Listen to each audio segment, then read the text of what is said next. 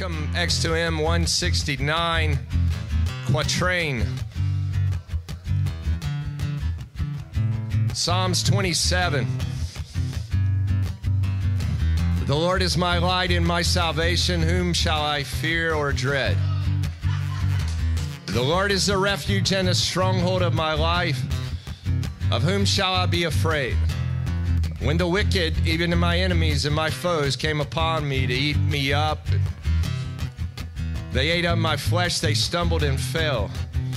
Though a host encamp against me, my heart shall not fear. And though war arises against me, in this will I be confident.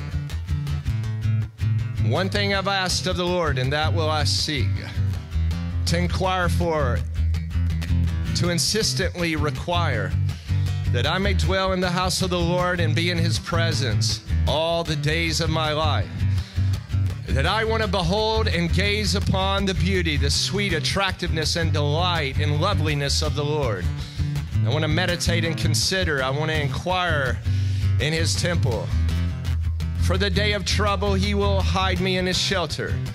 In the secret place of his tent, he hides me, and he will set me high upon a rock. And now shall my head be lifted up above my enemies all around me. In his tent I offer sacrifice and shouting of joy. I will sing, yes, I will sing praises to the Lord. Hear, O Lord, when I cry aloud, and have mercy and be gracious to me and answer me. You have said, seek my face. And my heart says to you, your face, Lord, I will seek it. And I will inquire for it, and I will require the necessity and the authority of your word. Hide not your face from me, turn not your servant away in anger. You have been my help. Cast me not off, neither forsake me, O God of my salvation. Even if my father and my mother have forsaken me, yet the Lord will take me up. Teach me your ways, O Lord, and lead me in a plain and even path because of my enemies. Give me not up to the will of my adversaries, for false witnesses have risen up against me. They breathe out cruelty and violence. What would it become of us if we had not believed that we would see the goodness of the Lord in the land of the living? Wait and hope for and expect the Lord. Be brave and be of good courage, and let your heart be stout and enduring. Yes, wait for and hope for and expect the Lord. Amen.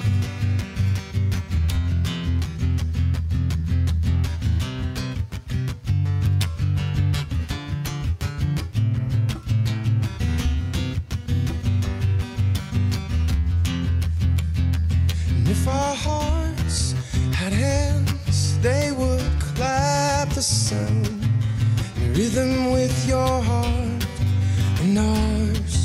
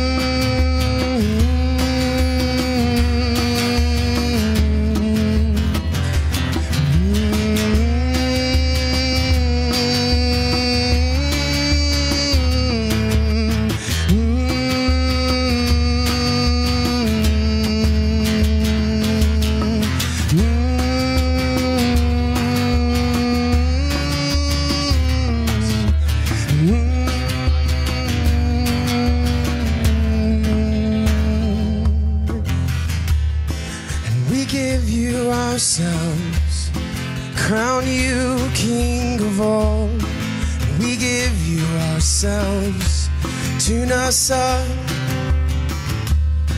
And we give you ourselves, tune us into our instruments.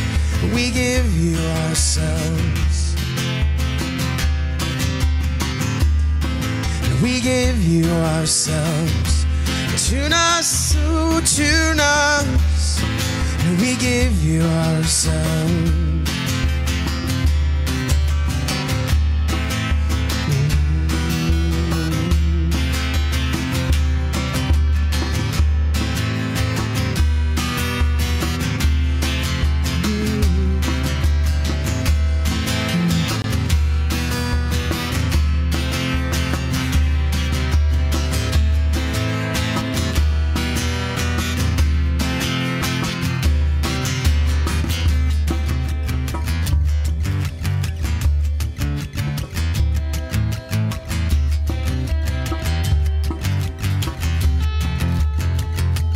If our hearts had hands, they would clap the sound in rhythm with your heart and ours. And if our hearts had feet, they would stomp the ground and shake off all the things that weigh us down. And if our hearts had hands, they would clap the sound in a rhythm with your heart and ours. And if our hearts had feet, they would stomp the ground and shake off all the things that weigh us down. And we give you ourselves, crown Jesus King of our world. From out of darkness, you've pulled us into light. And we give you ourselves, crown Jesus King of our world. From out of darkness, you've pulled us into light.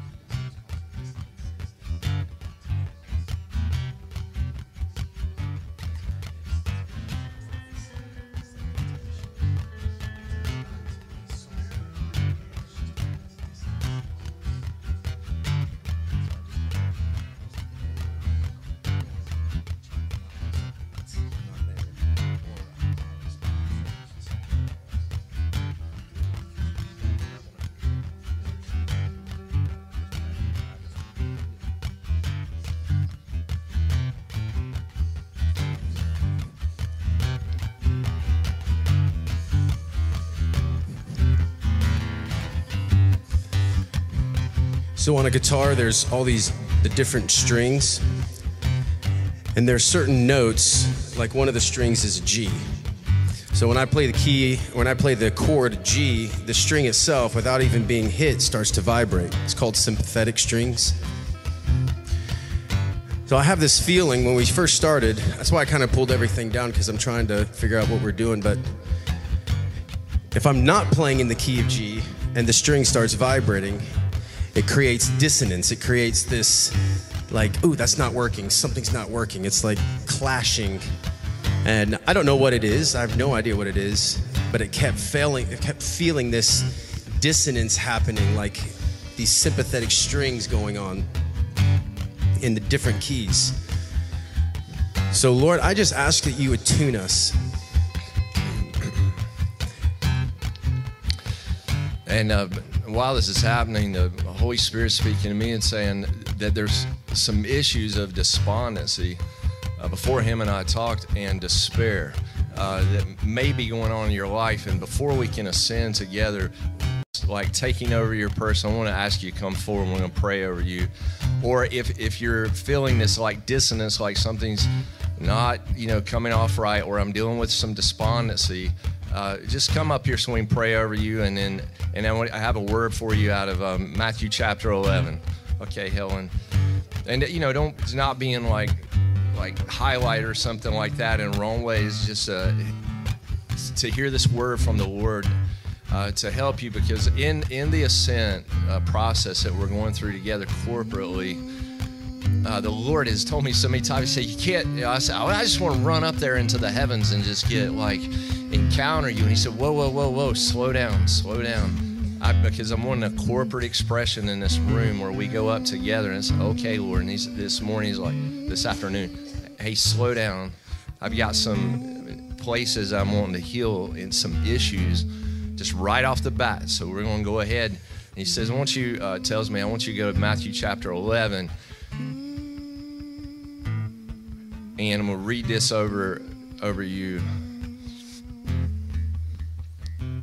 At that time, Matthew 11:25, at that time Jesus began to say, I thank you, Father, Lord of heaven and earth, that you've hidden these things from the wise and the clever and the learned, and you've revealed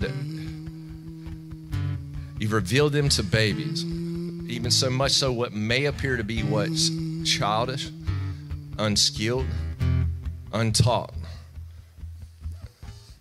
Where the Lord would even keep things out of the major milieu of life, but He would reveal Himself in a context of many times of hiddenness, in a place of quietness, a place of unknowing or anonymity. And Jesus is praising His Father for this wisdom that He has in hiding information, but only giving it to a childlike heart. And He says, yes, Father, I praise you that such is your gracious will and your good pleasure. All things have been entrusted and delivered to me by the Father, and no one fully knows and accurately understands the Son except the Father, and no one fully knows and accurately understands the Father except the Son. And anyone to whom the Son deliberately wills to make him known. And then He says, as Jesus coming on this line, He says this, come to me. Come to me, all you who labor. You're experiencing despair, you experience a heavy ladenness, you're experiencing despondency, you're experiencing dissonance in your life. Come to me who are heavy laden. You're feeling overburdened, pressed down, like things are coming in on you and you can't handle it. Come to me and I will cause you to rest. I will give you peace that passes your understanding for your soul. The Lord can bring a freedom and take that self-introspection, that problem, whatever we are, that we are facing in our daily life sometimes, and I will ease you, I will relieve you, and I will give you refreshment for your soul. Take my yoke. Get yoked up with me and learn of me. I'm gentle. The Lord is meek, meaning that he restrains himself from acting in a powerful way for the good of another. This is my nature. I'm meek.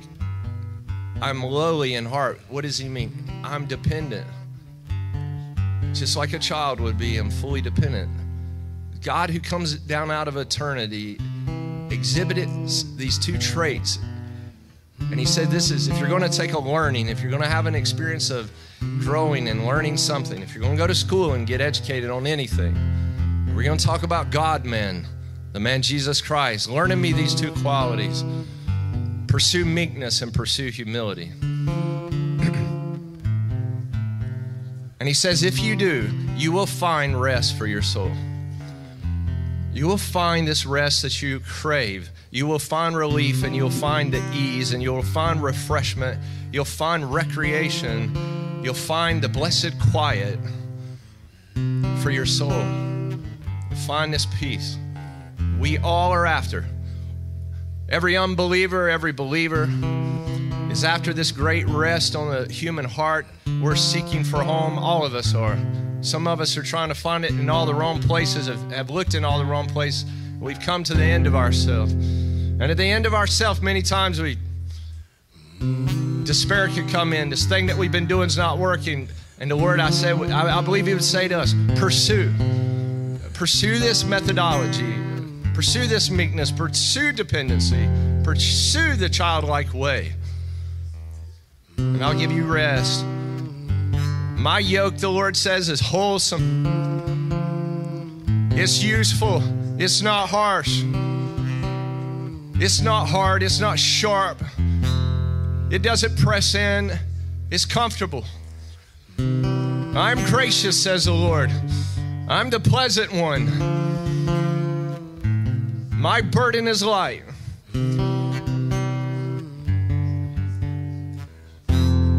And it's easy to bear with.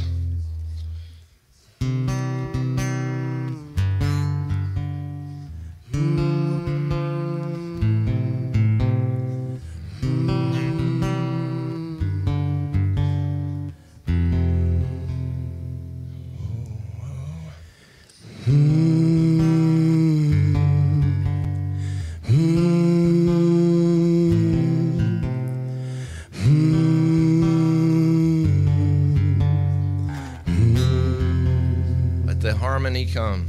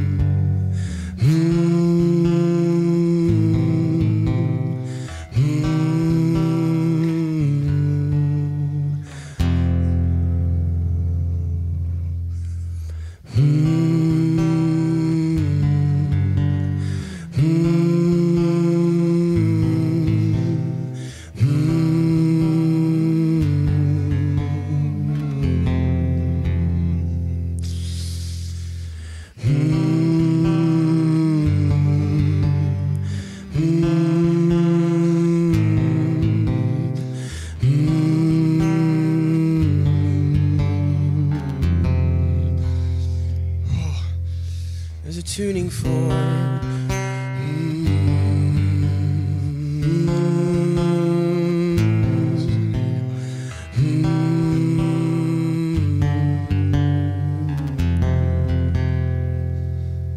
that us resonate with the frequency of your Son, Christ inside.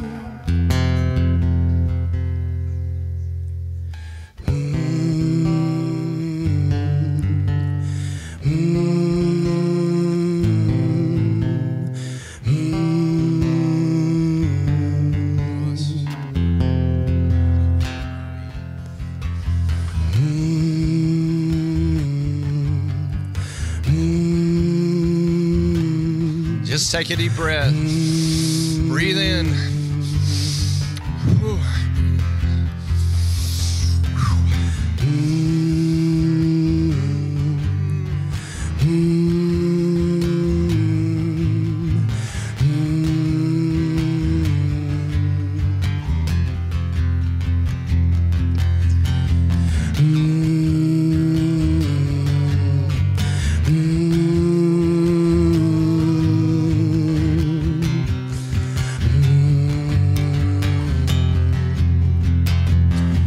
Resonate, resonate,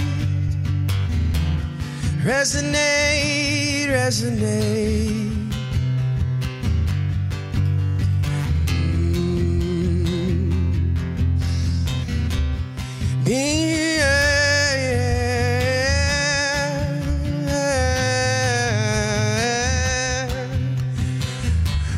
Resonate, resonate. Bang a gong, Lord. Play a cymbal. Sound a tuning fork. Oh, the Christ within us, resonating to the Spirit moving.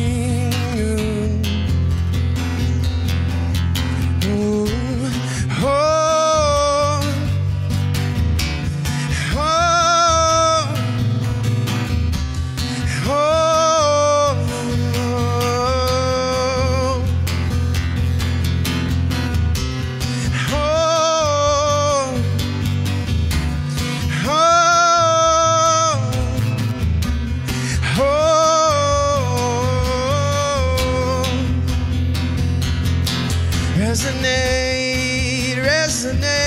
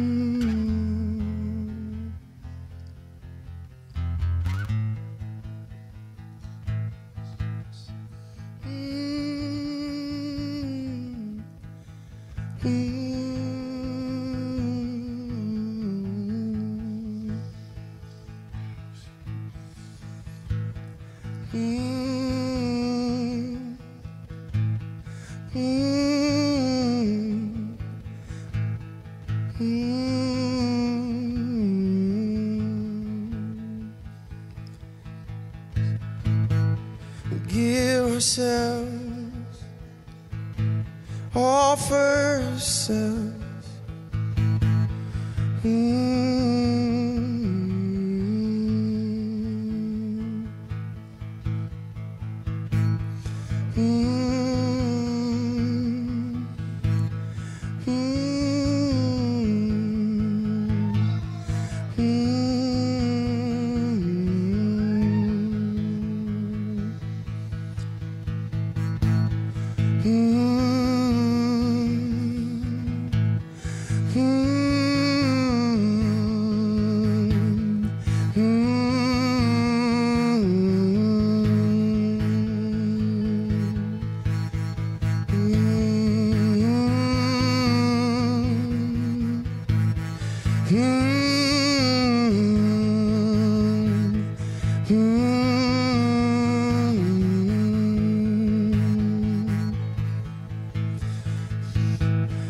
Like the dawn, the coming rain.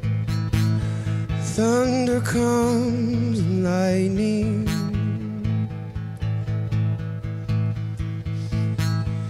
Oh, oh, oh.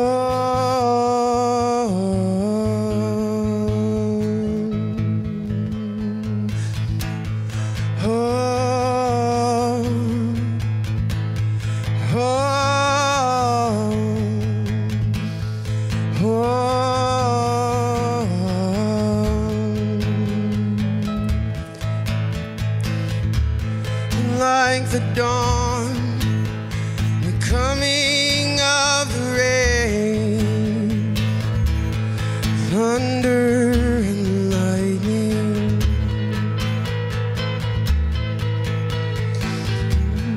Oh, oh, oh,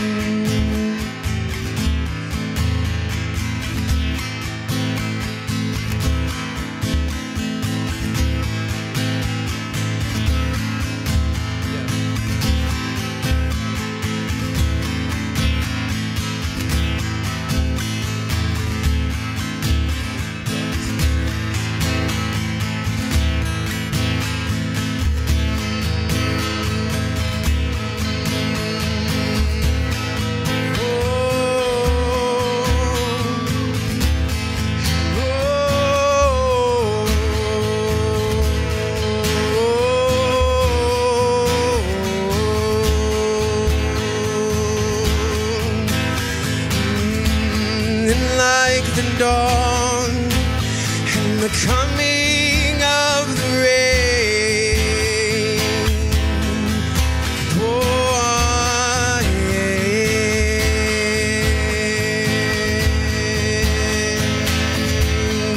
Oh,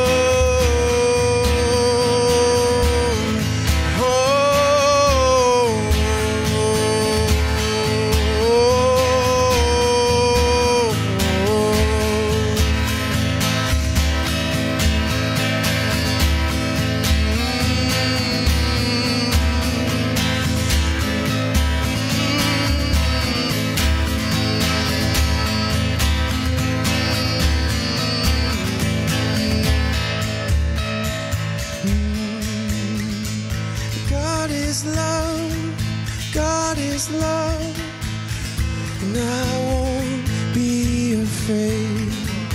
God is love, God is love, coming ashore as the rains.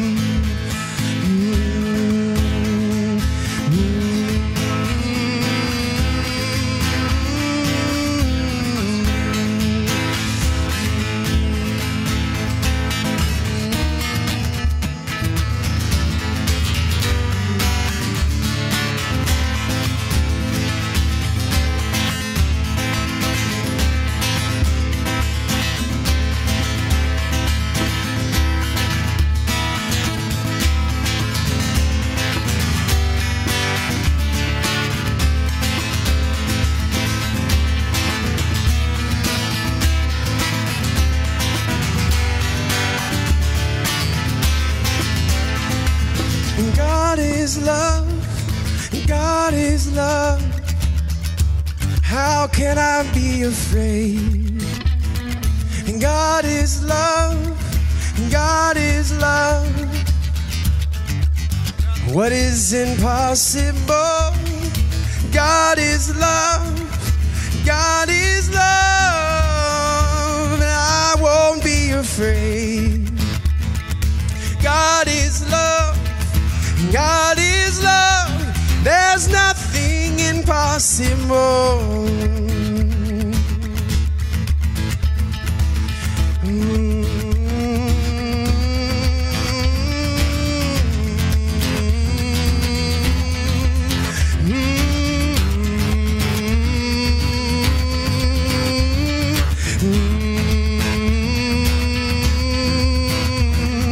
God is love, God is love. I will not be afraid. And God is love, and God is love. There's nothing impossible. And God is love, and God is love. I will not be afraid. And God is love, and God is love. Nothing is impossible.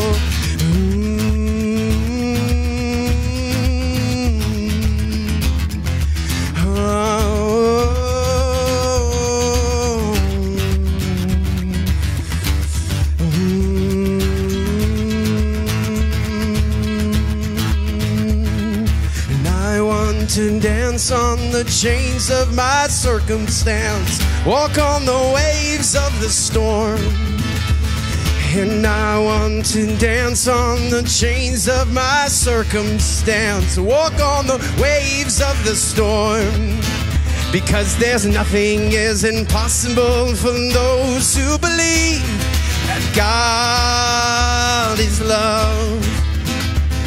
And nothing is impossible for those who believe that God is love.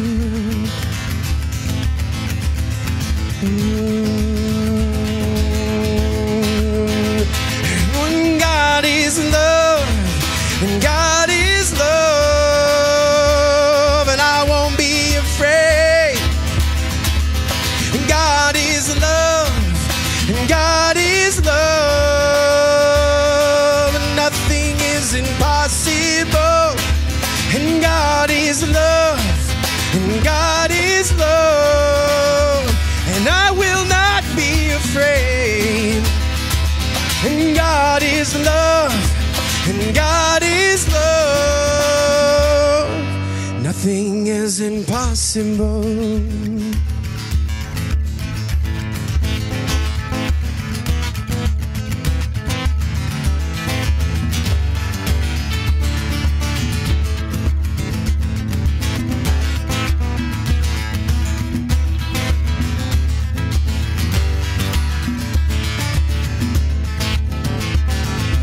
I will live out these dreams you have placed in me. Shout down the walls of fear. And I will live out these dreams you have placed in me. Shout down the walls of fear. Oh, because nothing is impossible for those who believe that God is love.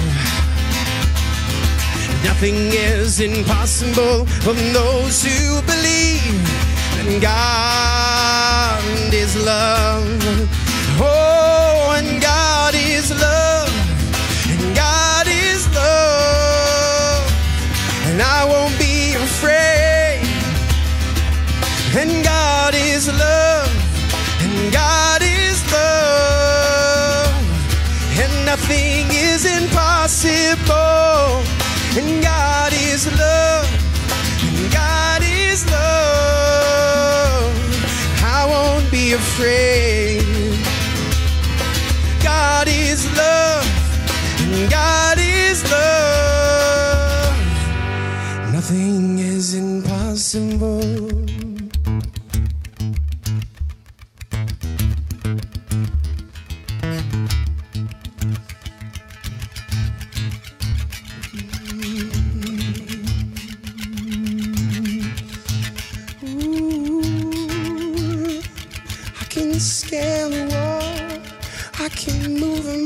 mountain. I can slay the giants. Ooh, I can raise the dead. I can free the nations.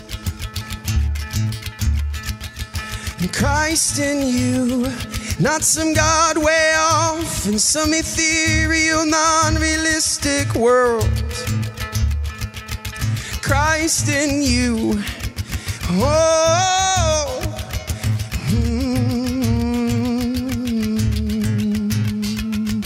Christ in me, pouring out rivers of living waters.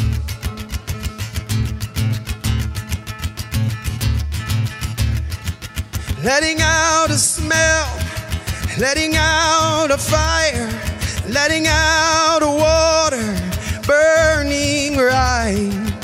Christ in us, and Christ in us.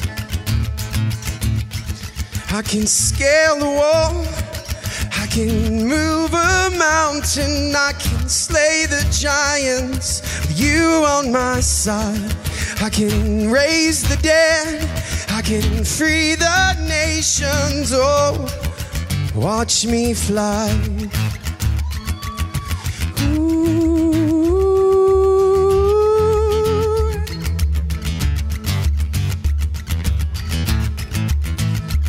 Because God is love. It's just not something He gives out, it is Him. Oh, what is there to be afraid of? And God is love. Oh,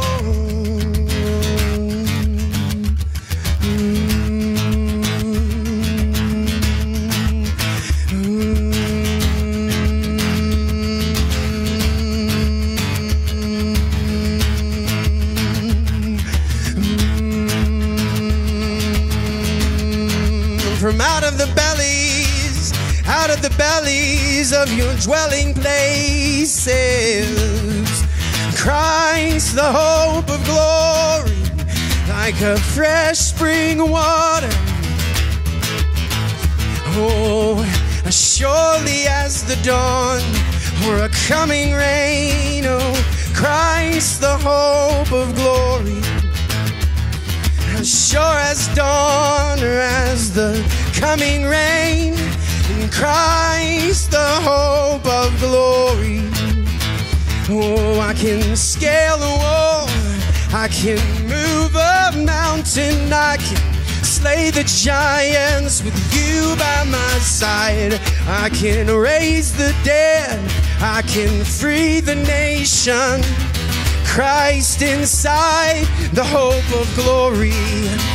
And God is love, and God is love. I won't be afraid. God is love, and God is love, and nothing is impossible. God is love, and God is love. I won't be afraid.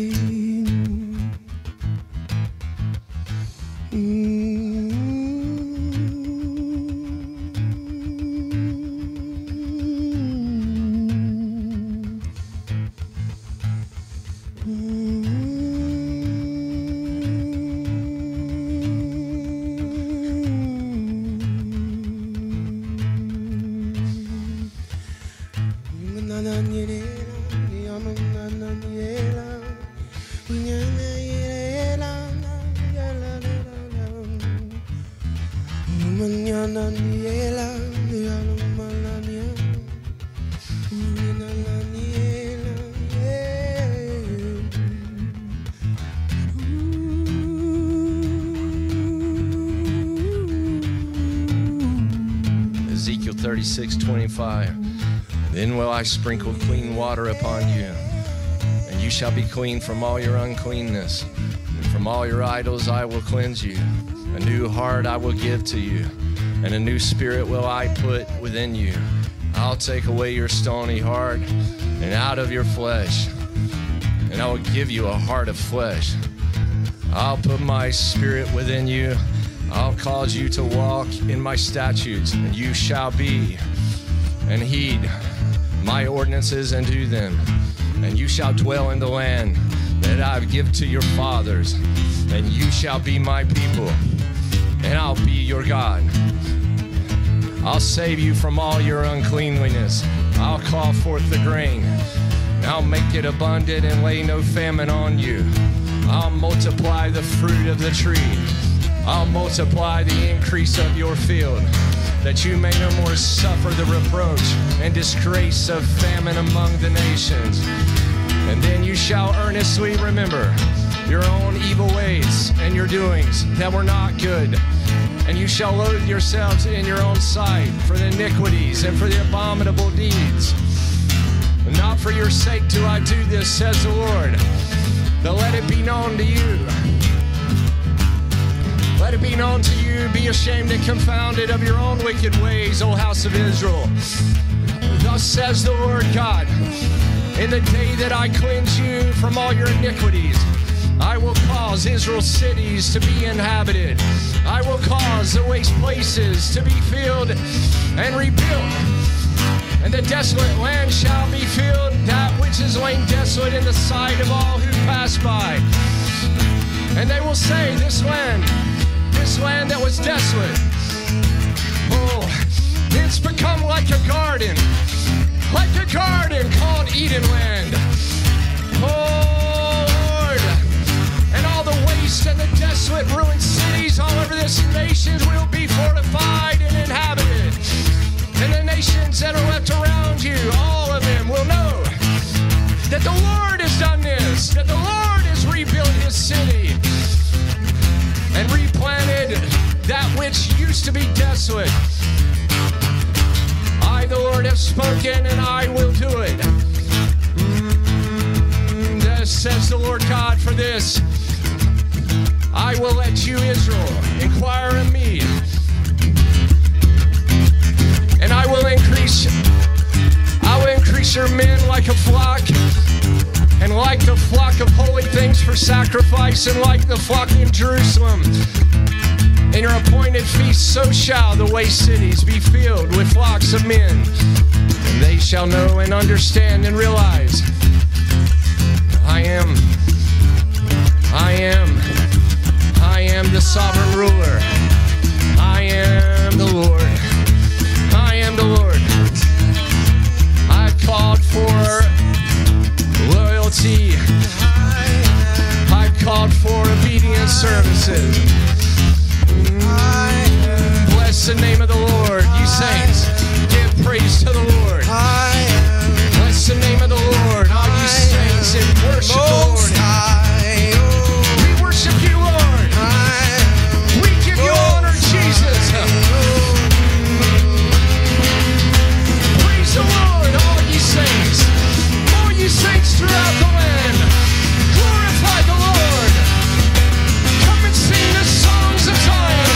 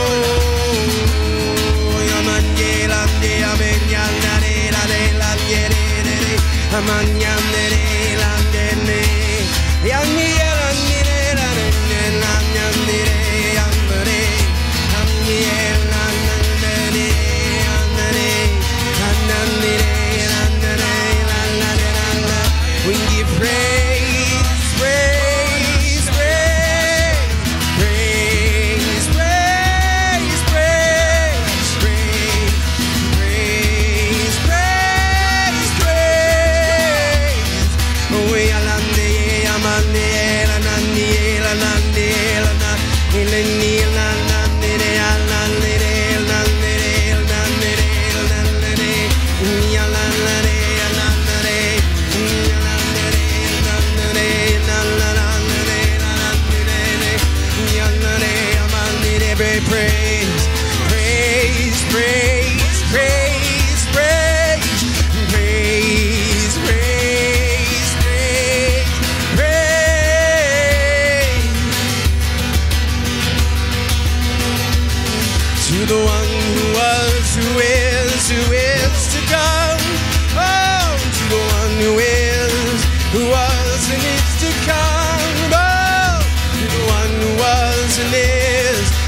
what's to come.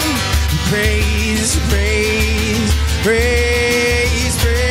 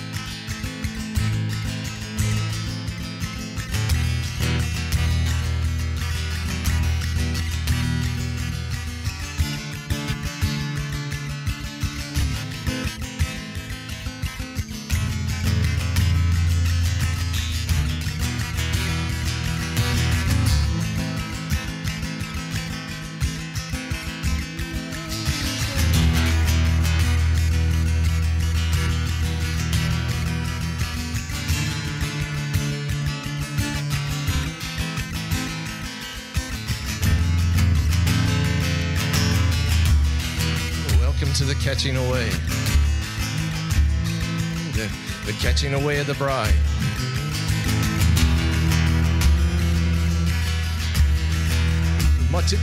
Multi-colored light, a light of a slipstream, moving up into the expanse of the heavens.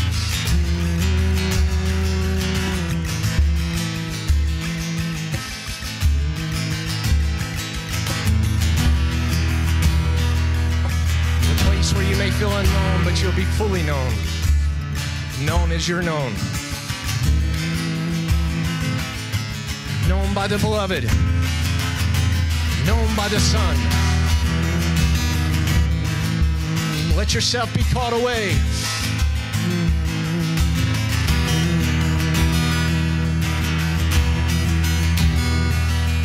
The affection of the human heart, satisfied in one.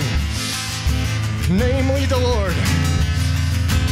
Namely the Lord exalted.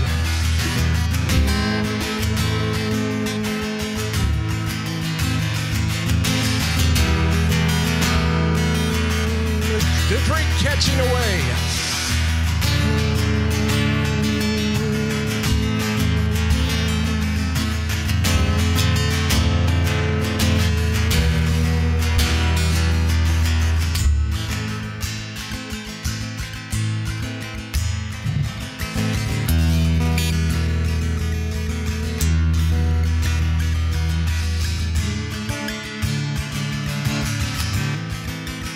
Called and fashioned for Him, designed for Him, made for Him.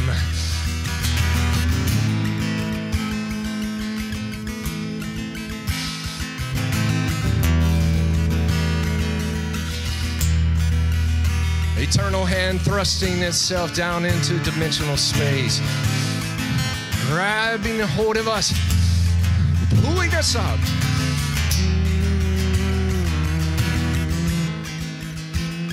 Here we go.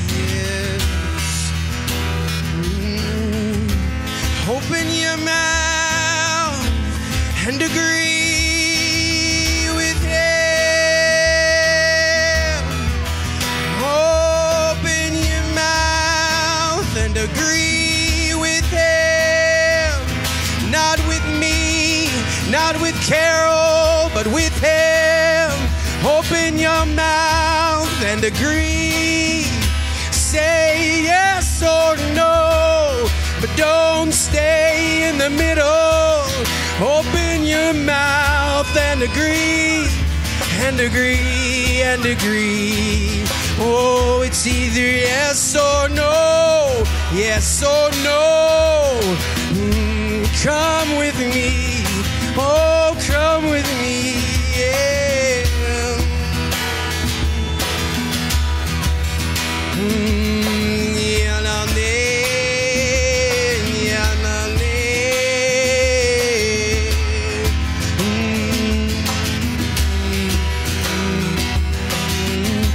Open your mouths and and shine.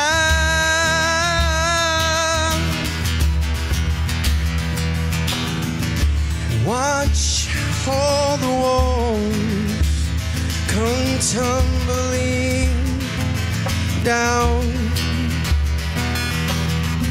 Open your mouths and agree with a shout.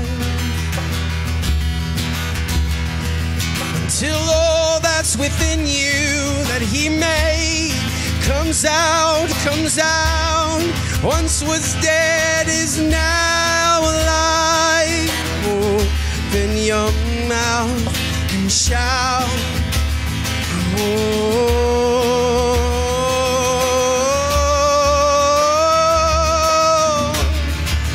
Jericho cannot stand forever. It's not as strong as you think that it is. Open your mouth, open your mouth, open your mouth. Jericho is not as strong as you think. It's not as strong as you think. It may seem daunting. Oh, open. Open your mouth. Open, open, open your mouth.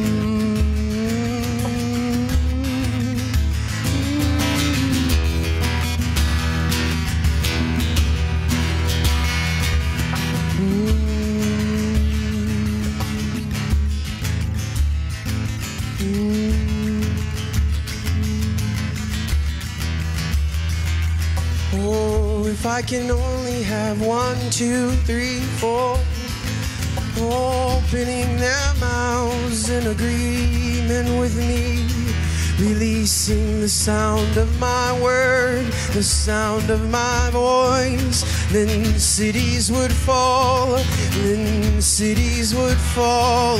But there always seems to be a selfish part that's wanting more than what I am. But there is nothing else than me. Oh, Jericho will fall, Jericho will fall. Don't you worry.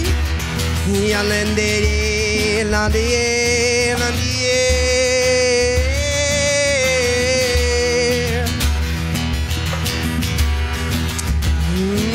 Not in the air, not the air, not the air.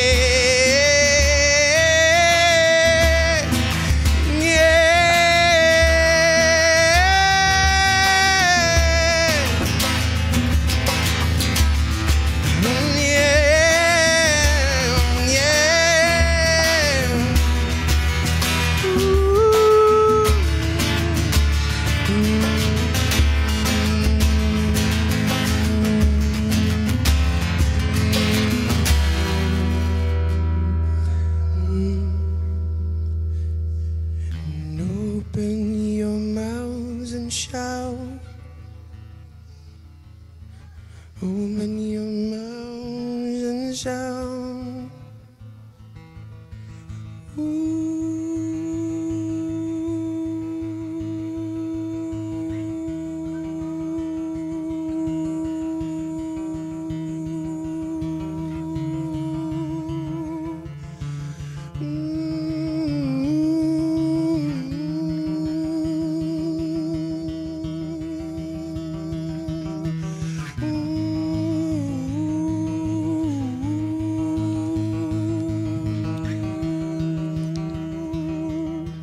Break every limitation.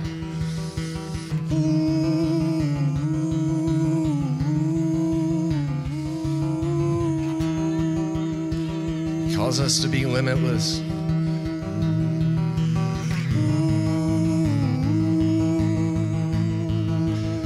Eternal life pervade onto us.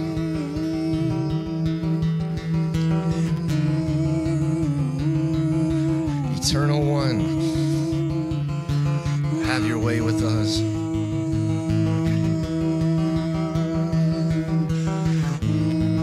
Take away the consciousness of sin.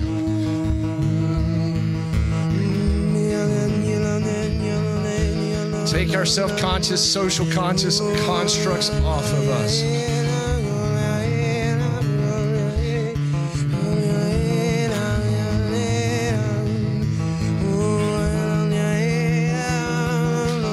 It's for freedom that you came to set us free.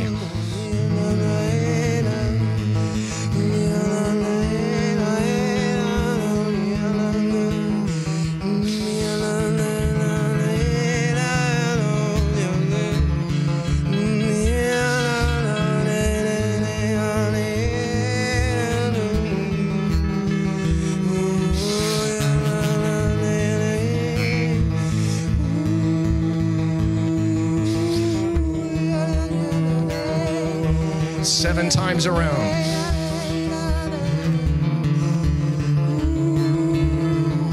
And all the walls, all the substructures must come down.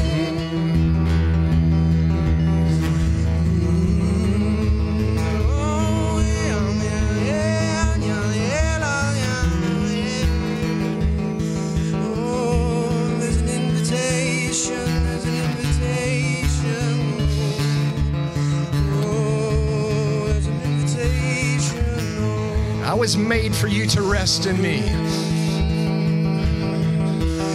Lord, find yourself a resting place.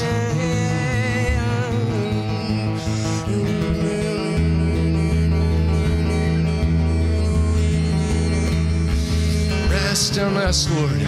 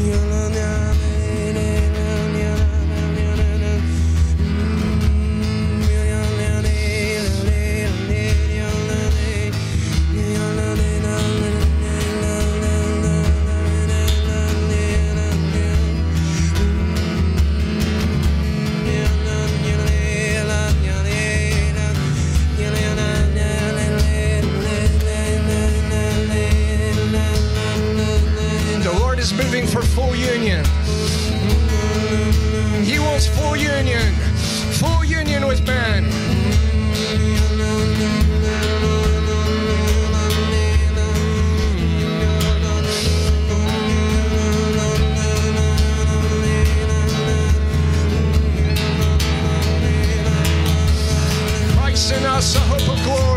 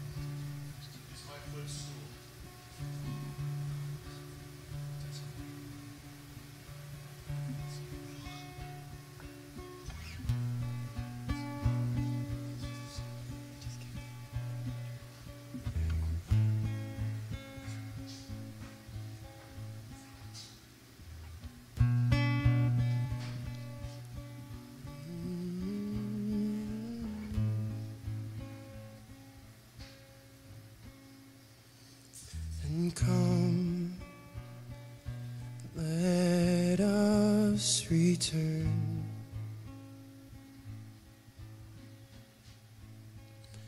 Come. us return and come, let us return to the Lord.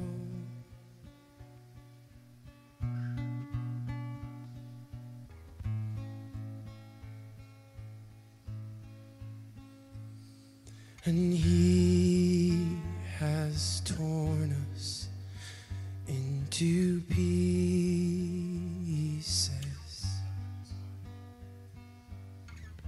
but now is the time He will heal.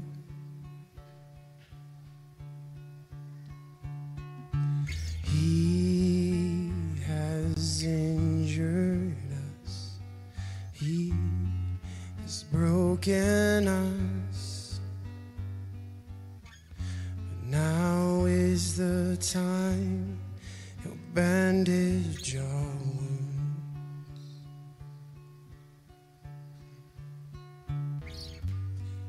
And He will restore us so we can be where He lives, and we will know Him, for we will see Him.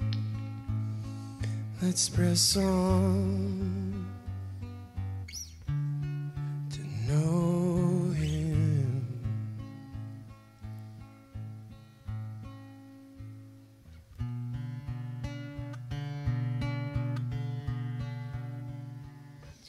Let me speak breakthrough over you.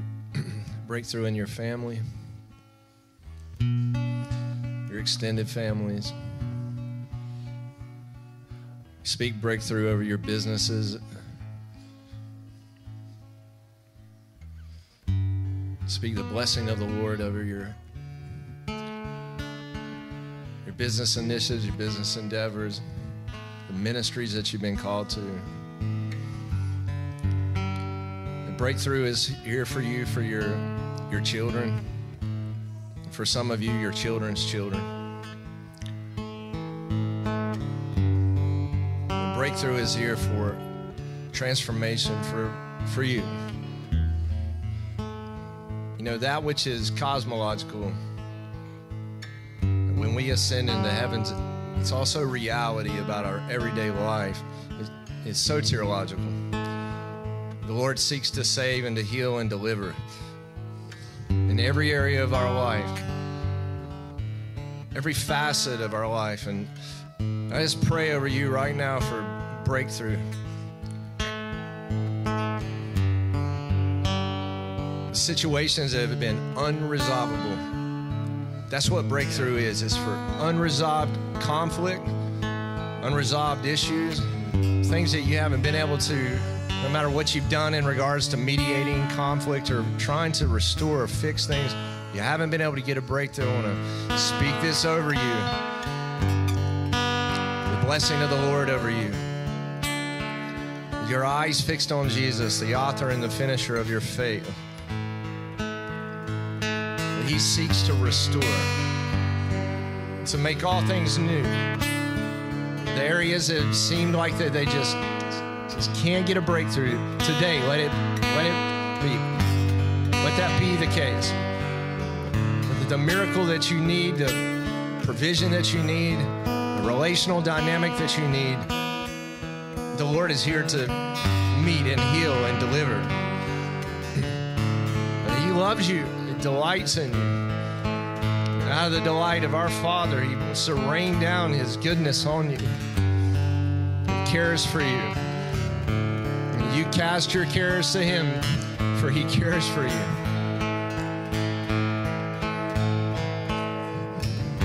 Don't say anymore that it can't be done or it just is not going to work out. It's unbelievable. It's impossible. No longer. For that which is impossible with man is possible with God.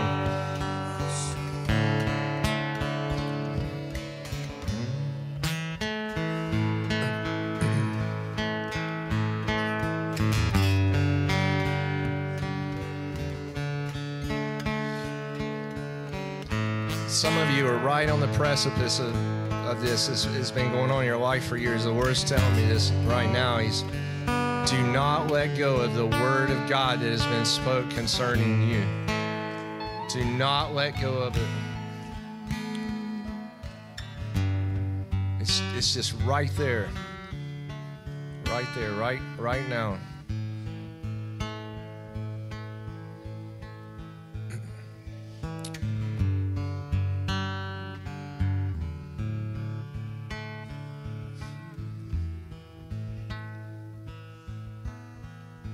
Amen.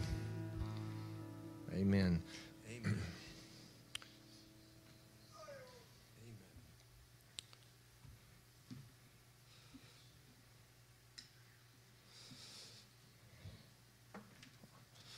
All right.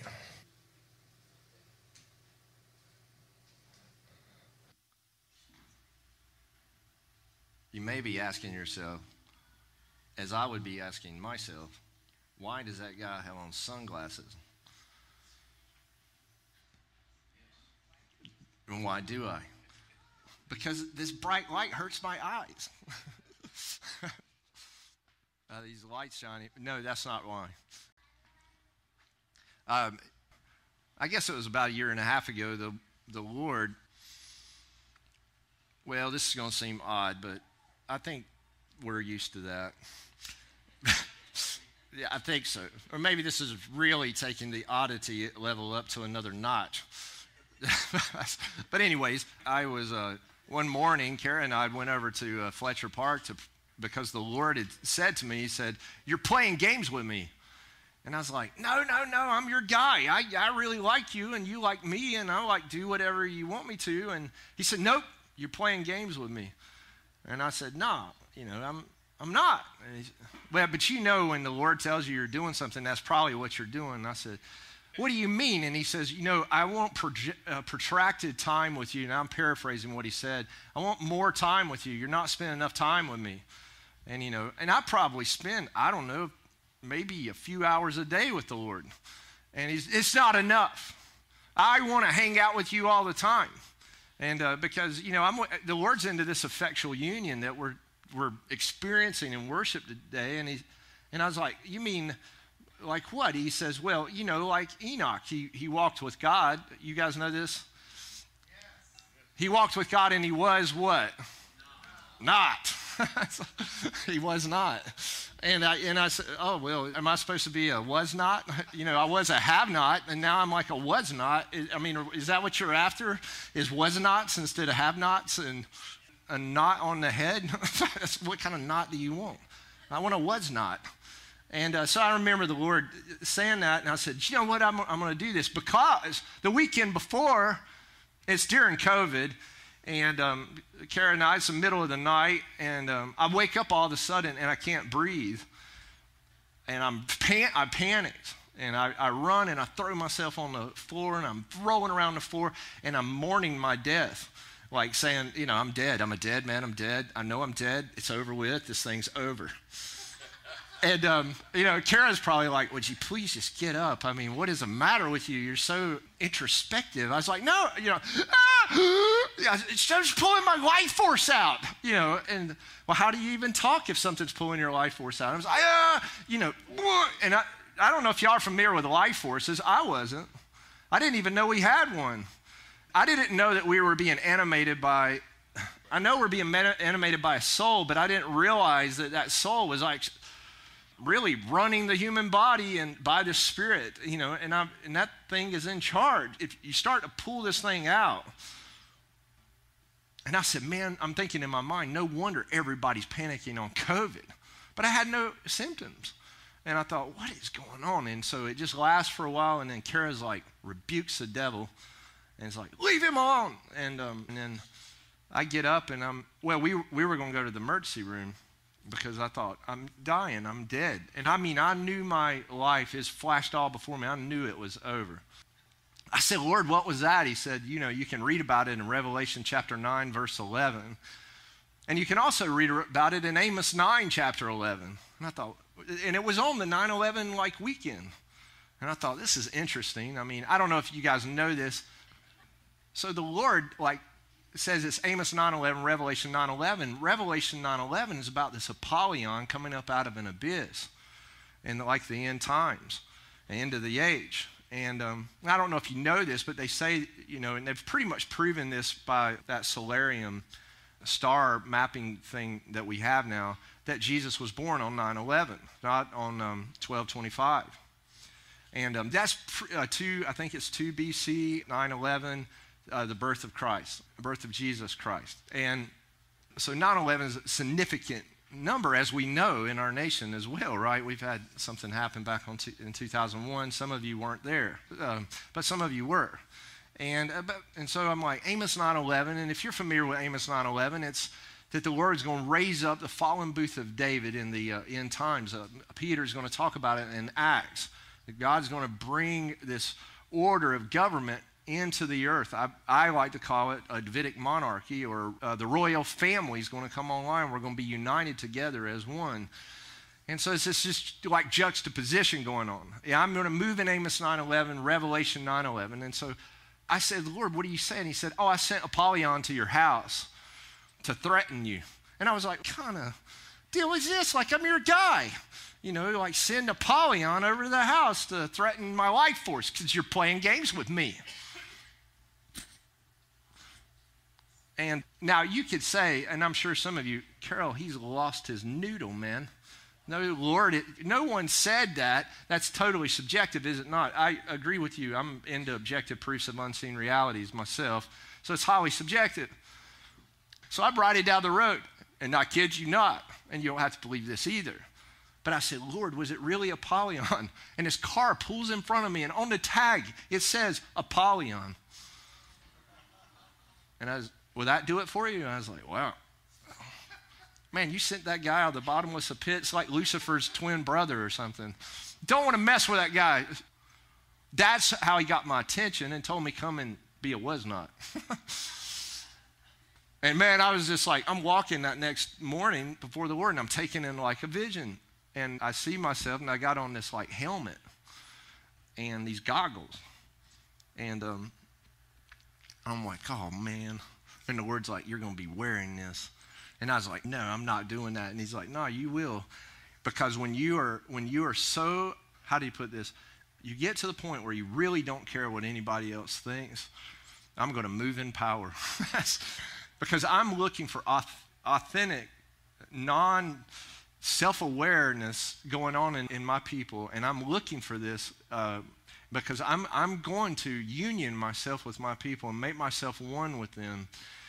And when I come into the exposure, and I come to expose who I am, the tendency, and we don't realize this, and maybe you experienced some of this today, maybe you were swept up in the Lord, but if you're an observer, it's kind of hard. If you're in observation mode in this room, it'll be hard for you. If you're observing some of the oddity out of your own eyes, it'll be hard for you to like transfer over into the space that some of us are going into.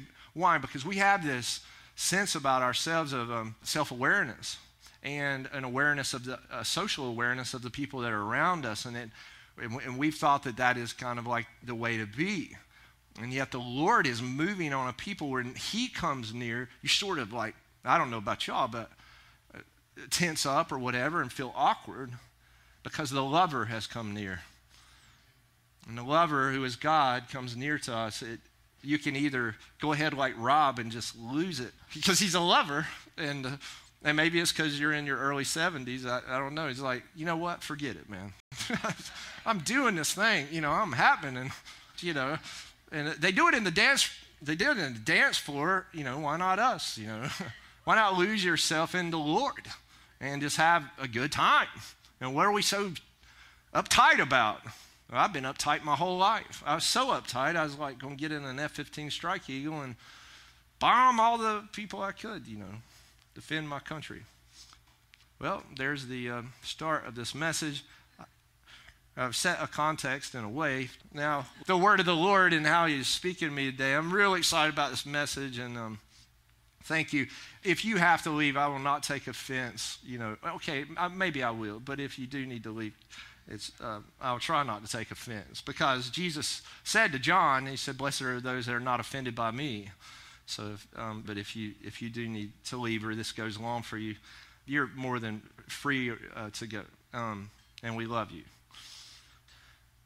All right. So, like I'm on my way over here, and as the Lord I'm like, what do you want me to say today? He called me to be a preacher, but I don't ever know what to say. I'm supposed to be a preacher, supposed to minister a word, but I don't even know what to do. He said this to me on the way here. He's like, remember that Tinker Tailor Soldier Spy? Y'all know this? The Tinker Tailor Soldier Spy. I have one hand back there. James Hess, is that you? British Spy movie. Also a British Spy book. Jean Le Claire. I don't know. I'm not French. Kara's French now. She became French over the last couple weeks. Well, you can talk to her in French and whatever. She knows everything French-wise. I don't know anything about French. Well, one thing. French fries. And French toast. Now I'm French toast. I'll be French toast for sure by my lady. What is he doing? Just give him a microphone and look what he does. He just lost it. I get this kind of presupposition from the Lord maybe that in us is some kind of tinker. But a tinker, fixing things.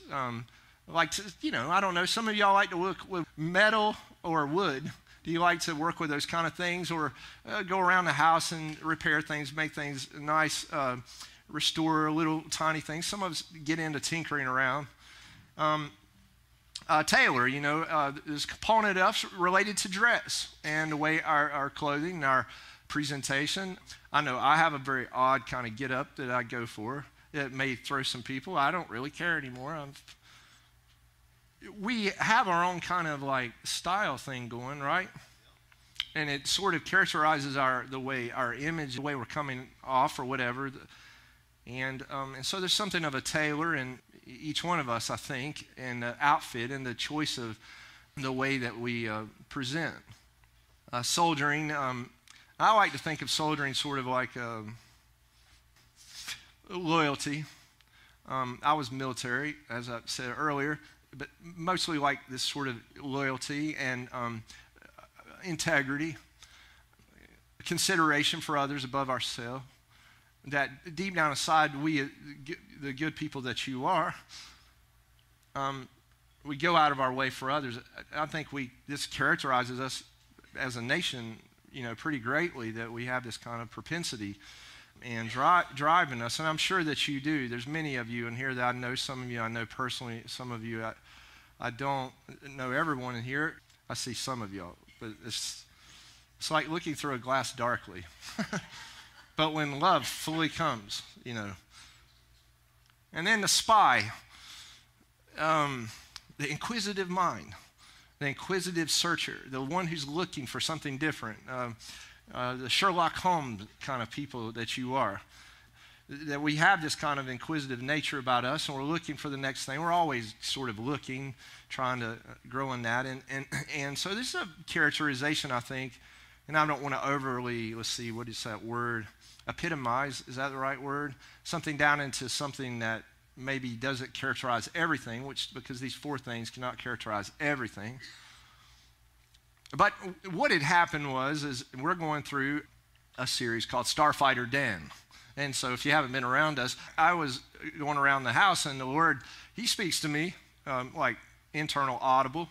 I don't know if he's ever spoken to me audibly, but I'm going around the house and he says, we were in Starfield Astrocyte, which was our last series, which is absolutely brilliant, by the way, not because of me, but because of the Lord showing how to take the mind of Christ and integrate it in the upgrade of the human brain. It's fascinating series, Starfield Astrocyte.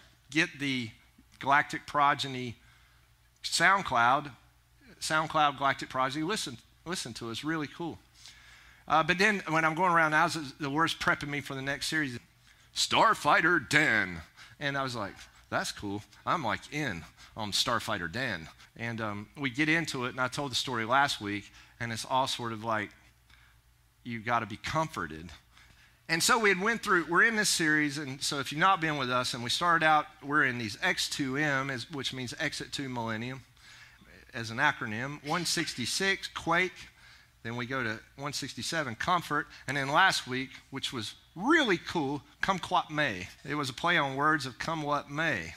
And Kara had come up with come what may, and we were laughing a lot over it. And so, but today I was saying, what's the new word? Because he said it'll be all Q words. So we've been in this Q. We did P words for a long time, but then the words like, you got to move from your P's to your...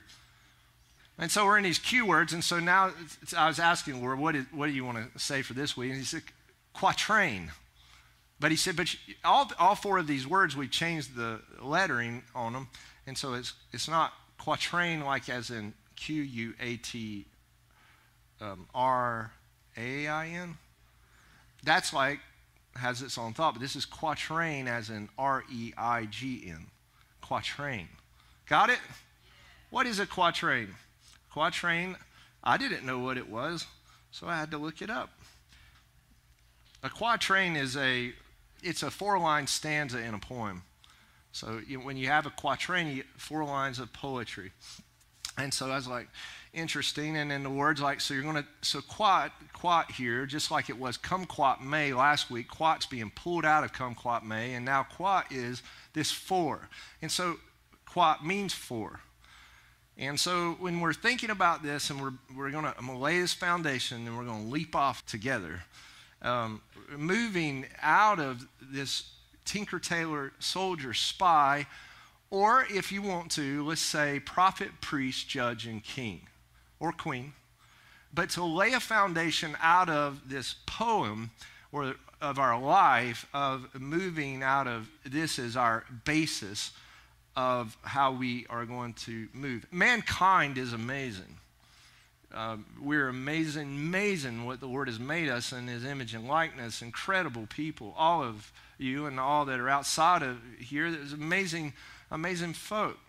We have this phenomenal abilities and capacities. I don't know if you know that about yourself, but your capacity is limitless.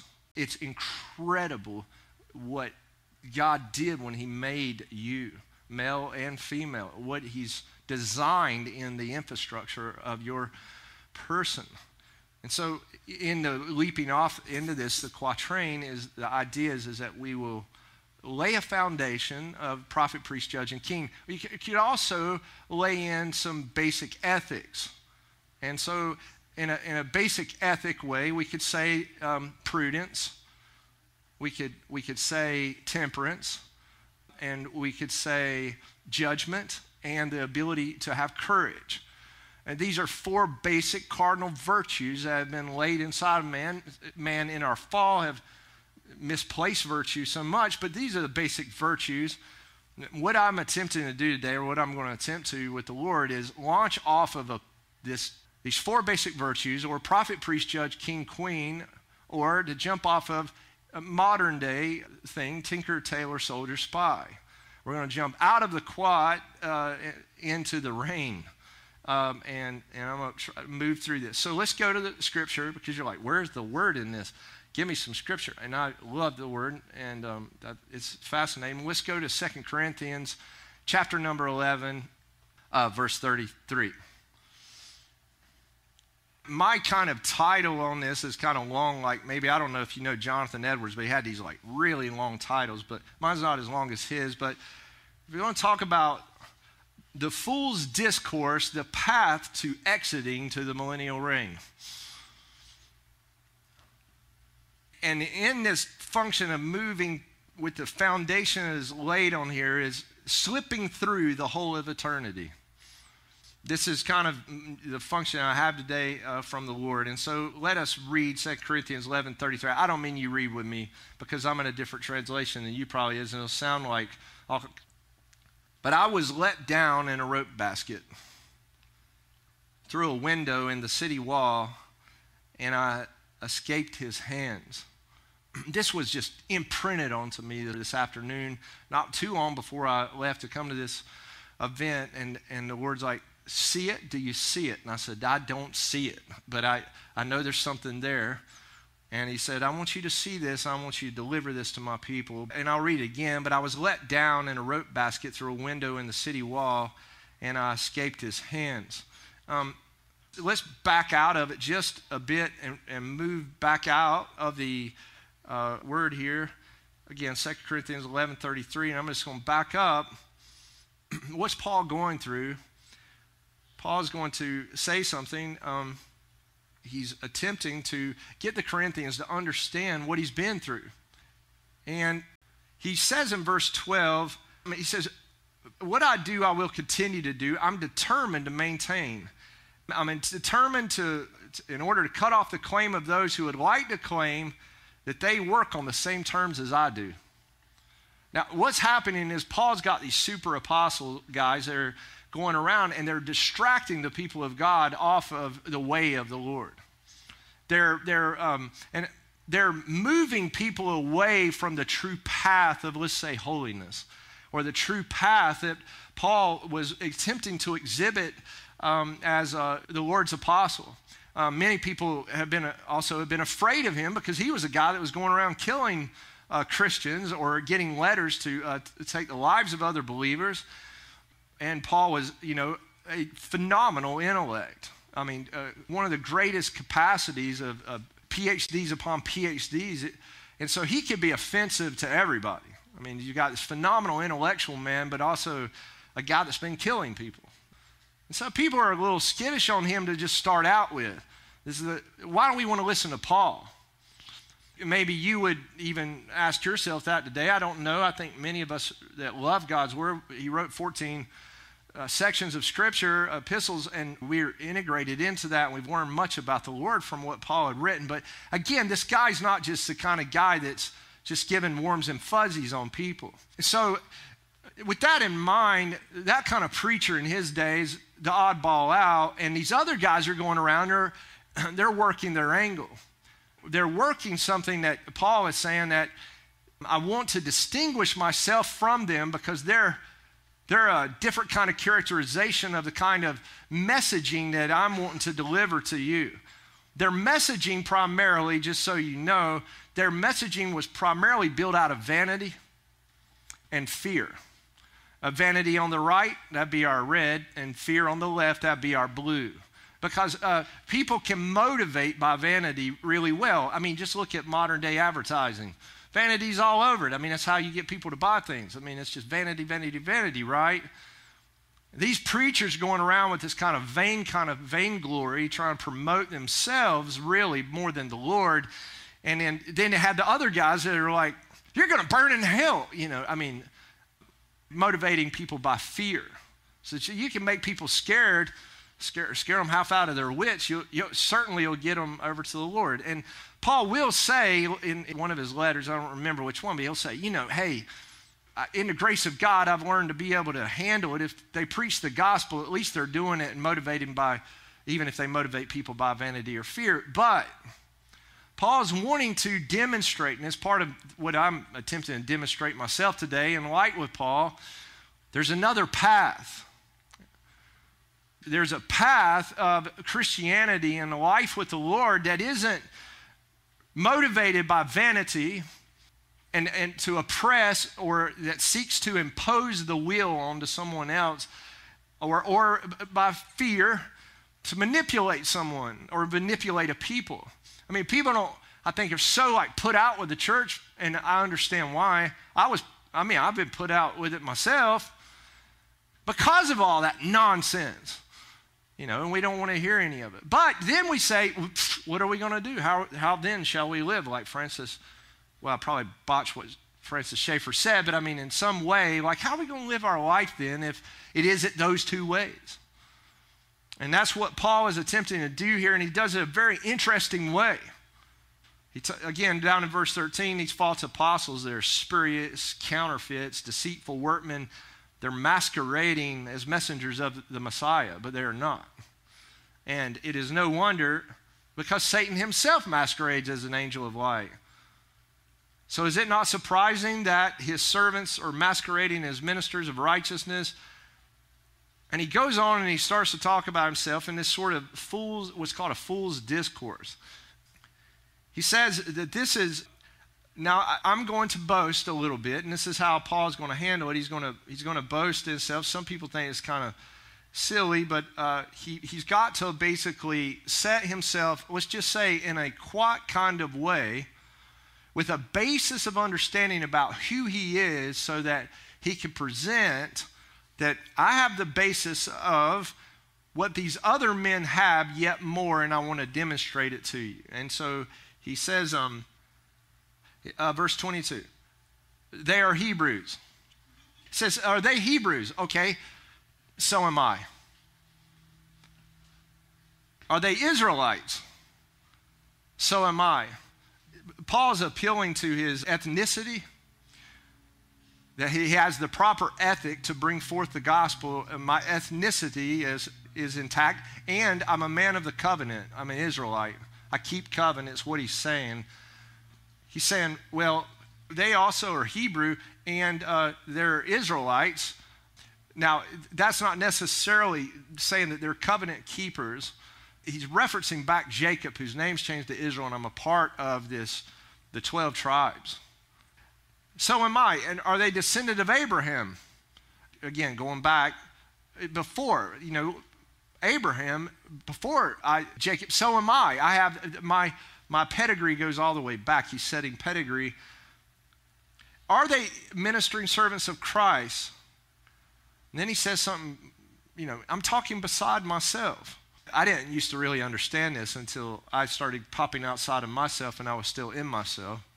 And now that happens to me, and then I knew that does that happen to y'all? Y'all probably like, this guy, man, he's different. And I am. Because it's like, how can you be in yourself and outside yourself at the same time? It's called phenomenology and ontology mixed. He said, I'm talking beside myself, I am more. I'm far more extensive and abundant labors and imprisonments and countless stripes and frequently the point of death. What are you talking about, Paul? Now, Paul starts this fool's discourse again. He starts to say that these guys and I have the same quat. We have the same basis of relating. But however, look, while we may have the same basis, while we may have things that we share that are in common, I want to distinguish for you what true apostolic ministry looks like. I want to show you that it looks like this. I've been afflicted heavily. 5 times by the hands of the Jews, 40 lashes minus 1. 3 times I've been beaten with rods. Once I was stoned.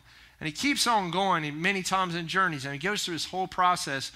And he takes us down to toil and hardship. And 29, who is weak and I do not feel his weakness.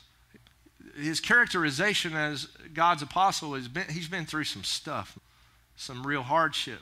Some difficulty. And why are you telling us this, Paul? Because I think he's juxtaposing himself to the false apostolic and saying these guys, they highlight their charisma, ability, what they can bring to the table. They're highlighting things out of vanity or, again, out of fear. We can bring it. He said, no, I'm not going to come off that way. I'm going to show you that this path was filled with weakness and affliction and difficulty. Now, everybody might, at this point, just like, forget this Christianity thing. I don't know if Paul was trying to motivate somebody. But you, as God's sons and daughters that are under the sound of my voice right now, you know that in some way, listening to Paul say this brings you some sort of comfort, doesn't it? Because you've been through some stuff, haven't you, in saying yes to him. And that if you haven't been through anything yet, you will. The Christian life isn't just filled with, it's not just a bed of roses. You're going to stand for things. You're going to go through some stuff. Some people in the end of the age, it talks about in Revelation, are going to go all the way to the death, called martyrdom. Well, it's not like overly colored in a wrong way. God's called us as faithful witnesses, martyrion, like pistos or something, the one who is faithful to the death. Paul's exhibiting this kind of nature, and a friend of mine years ago, he called it the death love. It's this beautiful, and if you've ever felt the death love, if you've ever felt the cross just penetrate into your inner, when you stood for him and you felt the glory of saying yes in the middle of adversity and trial, and you were just like, I'll be faithful to you. I'll be loyal to you in the face of difficulty, shame, guilt, pain coming against you. Paul's saying this is the path, Christian. This is the path, believer. The Holy Spirit's not allowing us to just see something that's not in the text here, that's not instructive for us. He's wanting us to understand that this path that you're on, the ancient path that Karen Main talked to me about this weekend at her house, this ancient path that we're trotting, Collider, that we're together in, that we've set our course on, can be filled with difficulty at times. And then this is the glory of this, and I won't drop it too fast, but he goes on and he says, if I'm going to boast, I'm going to boast in my infirmity. I've even been made so weak that I've become contemptible to others. You know, it's like, how in the world is God going to get anything done with a man like that? You know, how's Paul going to ever be anything? Being contemptible, you know, someone taking up contempt. It takes me back to Michael, David's wife, with contempt watching him dance before the Lord in his underwear. That's like the king of Israel. He's in his underwear. What is he doing? This contempt that comes against and wants to come against the very nature of the very God that is murking inside of you to tell you that's not true, to tell you circumstantially that it's not, that he's not true and he's not real, and someone else wagging their heads at us and sticking their nose up, or this hatred that can come out of other people, especially our enemy.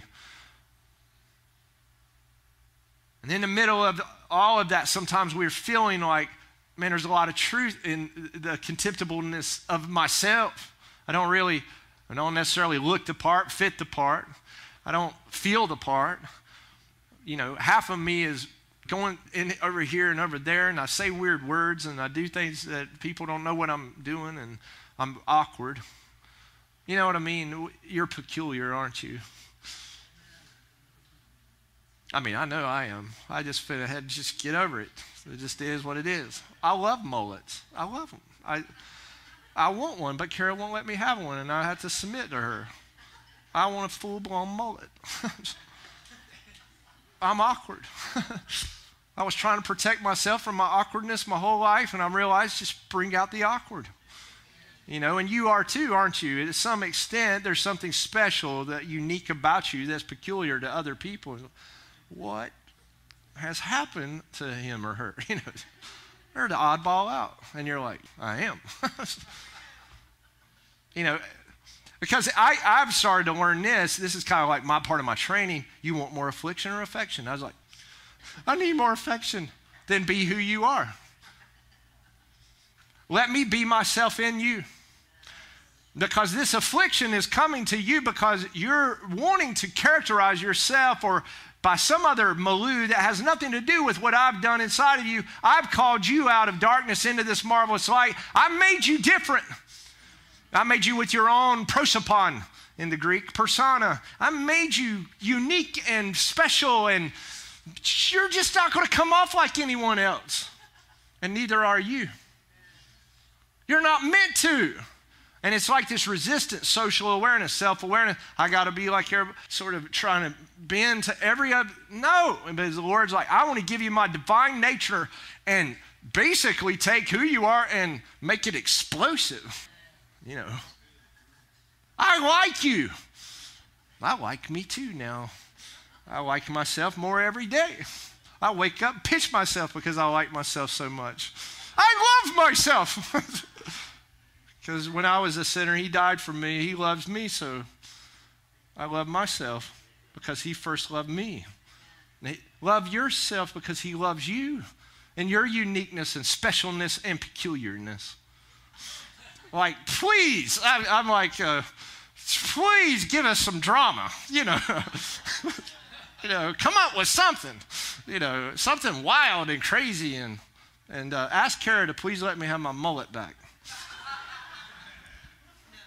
No. Oh, yeah, that might work. I'll ask her in French. I don't even know if that word's in. How do you say mullet in French? We better figure that out.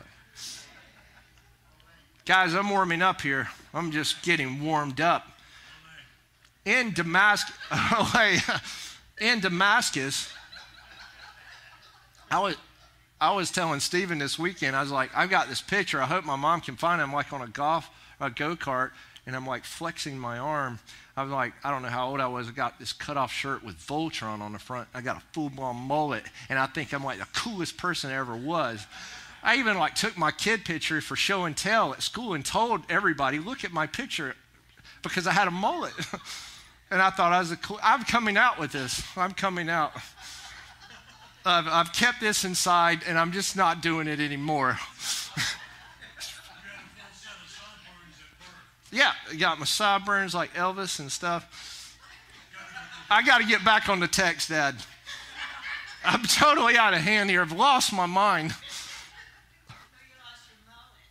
Oh, please, that was so wrong, Elizabeth. I'm hurting over here. I'm hurting. Chopped it up. Sent me to Joseph, that guy over there at the barbershop. He said, just let me have my way with you, Carol. I was like, please don't help. Cut the whole thing off. Anyways. Yeah. Thank you for using that. We'll use that with Kara too. Anyways, I would never call her Delilah. She's phenomenal. She's a woman of God, straight up. She's got the Nazarite vow on her. Scary. She'll keep you straight. 32, in Damascus, the city governor acting under King Artas guarded the city of Damascus on purpose to arrest me. Now, and it gets back to my primary text verse, and I was actually let down.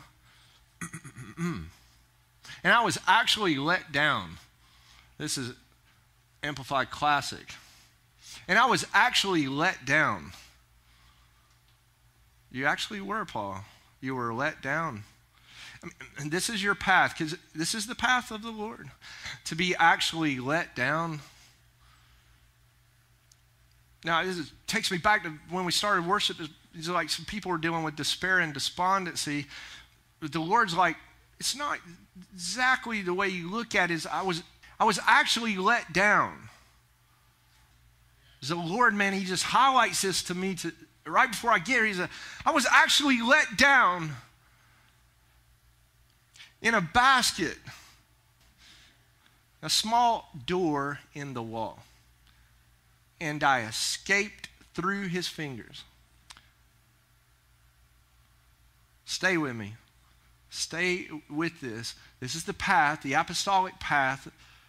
We've seen what he's doing. He's running the fool's discourse, but now he's actually been let down. So I went and checked this, and because it's in Acts 9, 23 through 25.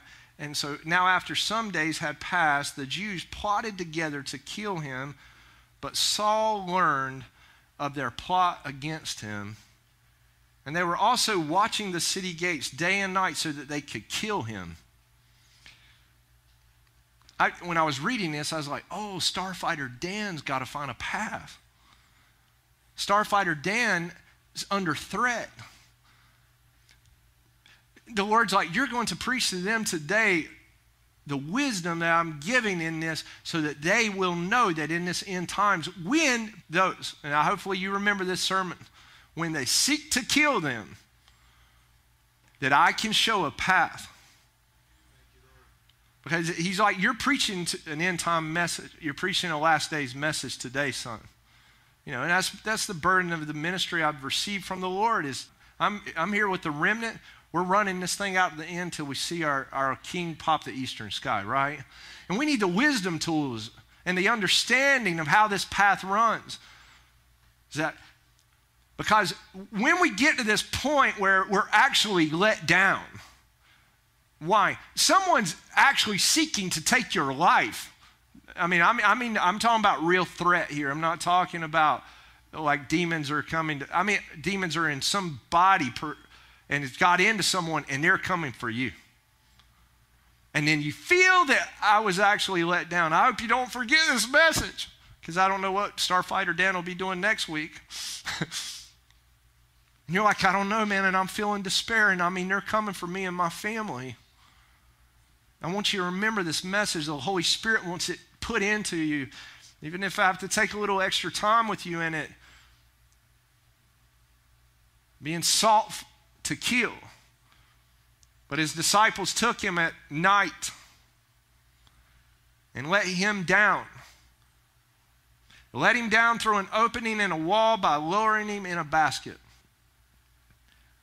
God's got a way in the middle of this whole thing that we're about to navigate through that is coming on us, folks. He's got a path, and we long ago have had to leave the path of actualizing ourselves in the sense of the vanity and the fear. We've had to say, I'm done with that apostolic message that wasn't an apostolic message in the first place.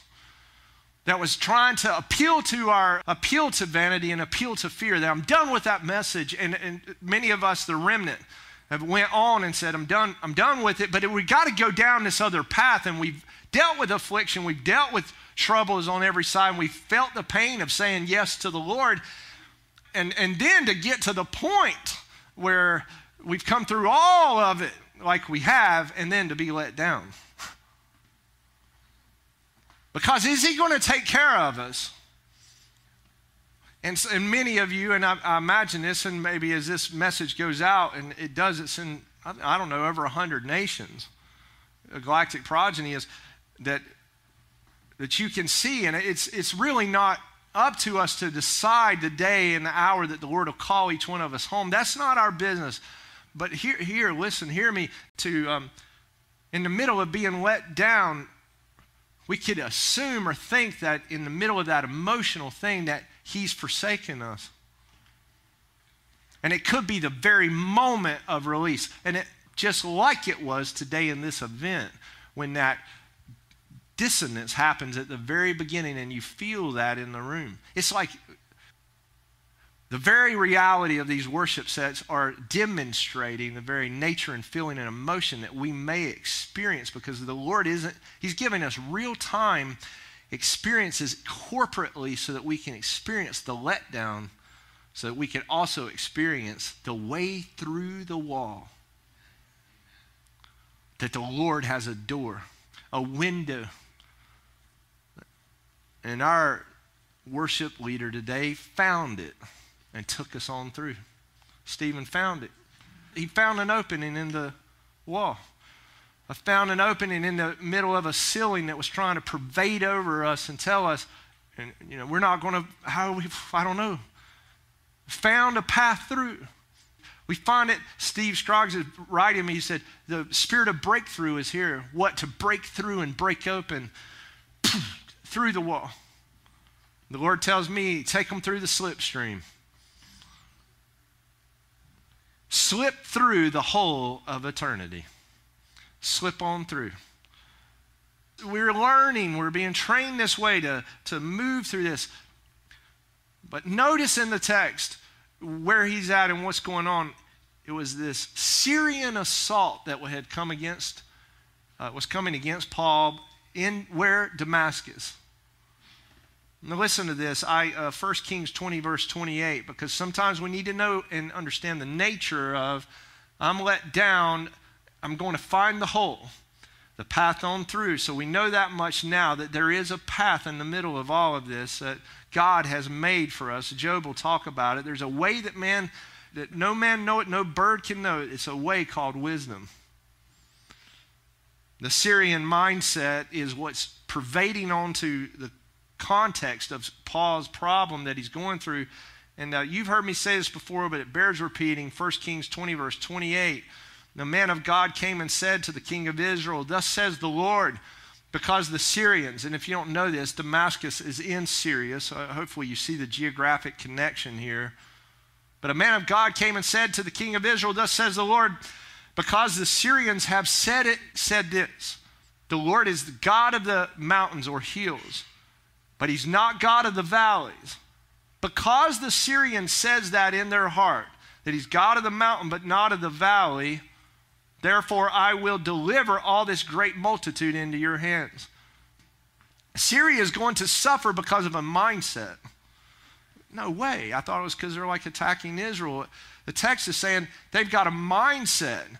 They're saying that he's God of the mountains, but he's not of the valley. He's not the God of everyday life.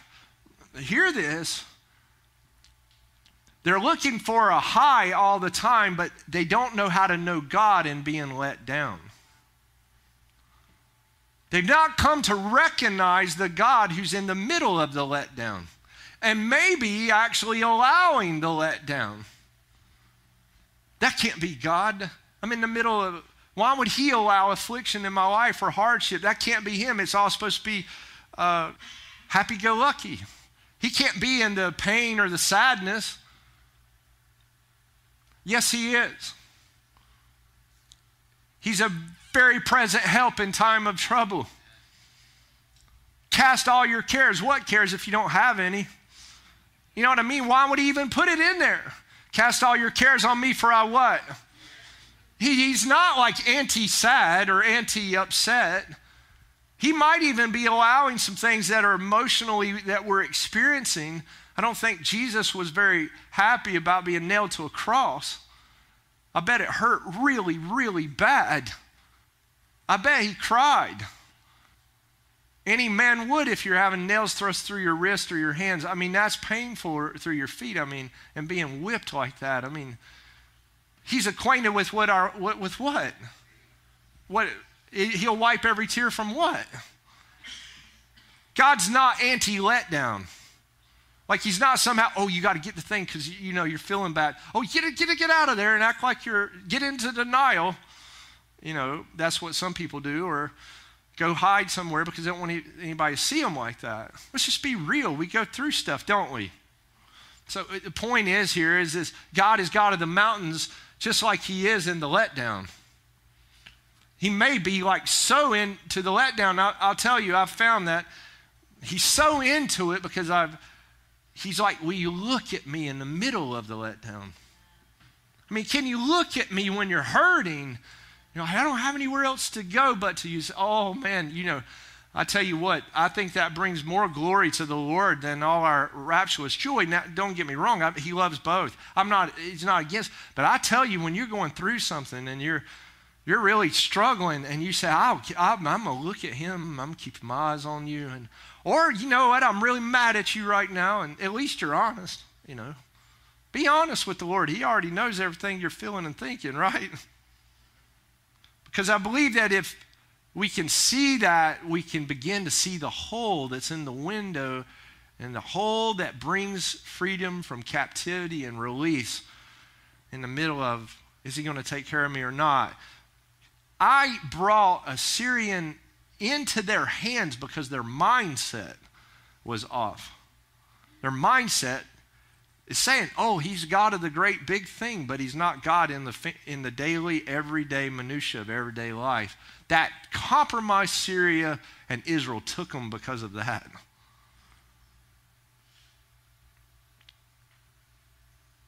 Help, Carol. Matthew 7:12 through 14, this is the help of the Lord. And so then, whatever you desire that others would do to and for you, even do so also to and for them. For this, the law and the prophet is summed up. Enter through the narrow gate. For wide is the gate, and spacious and broad is the way that leads away to destruction, and many are those who are entering through it. But the gate is narrow. The window in the hole, this path, it's narrow, is contracted by pressure. And the way is straightened and compressed that leads to life. And few, right, are those that find it. Well, hey, guys, good news. Paul gets through the window, gets let down, finds the path through, and guess what happens next? 2 Corinthians 12 comes online. You know 2 Corinthians 12:7?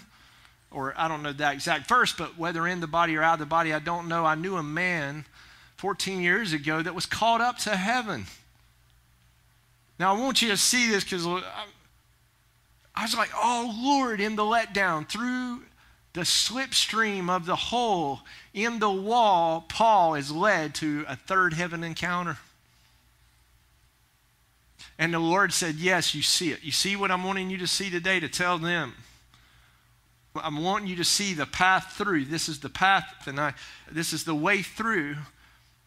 And I believe we experienced it today, actually, corporately, because we got up into that. And he took me to Ephesians chapter 4, verse 8 through 10 and 13. This came a number of weeks ago at the beginning of Starfighter Dan, and Jeff Manningham mentioned these passages to me, and I want to bring these out. Ephesians 4, 8 through 10 and verse 13. Therefore it is said, when he ascended on high, he led the captivity captive. He led a train of vanquished foes, and he bestowed gifts to men. And that comes out of Psalm 68. But he ascended. Now what can this he ascended mean? That he had previously descended.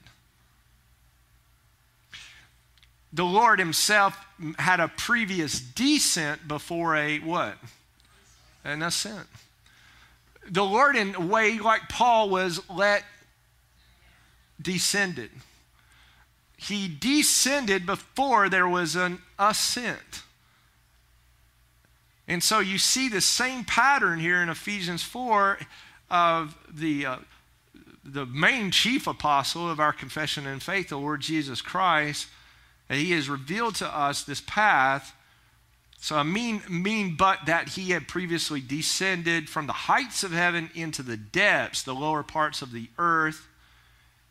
He who descended is the very same as he also ascended high above all the heavens, that he might fill all things, the whole universe, from the lowest to the highest, that he might develop until we all attain. Now, I moved off of this because he gives the fivefold ministry, and that gets so overly emphasized, and I'm not against it. It's the word of God, but the Lord don't want me emphasizing fivefold ministry right now.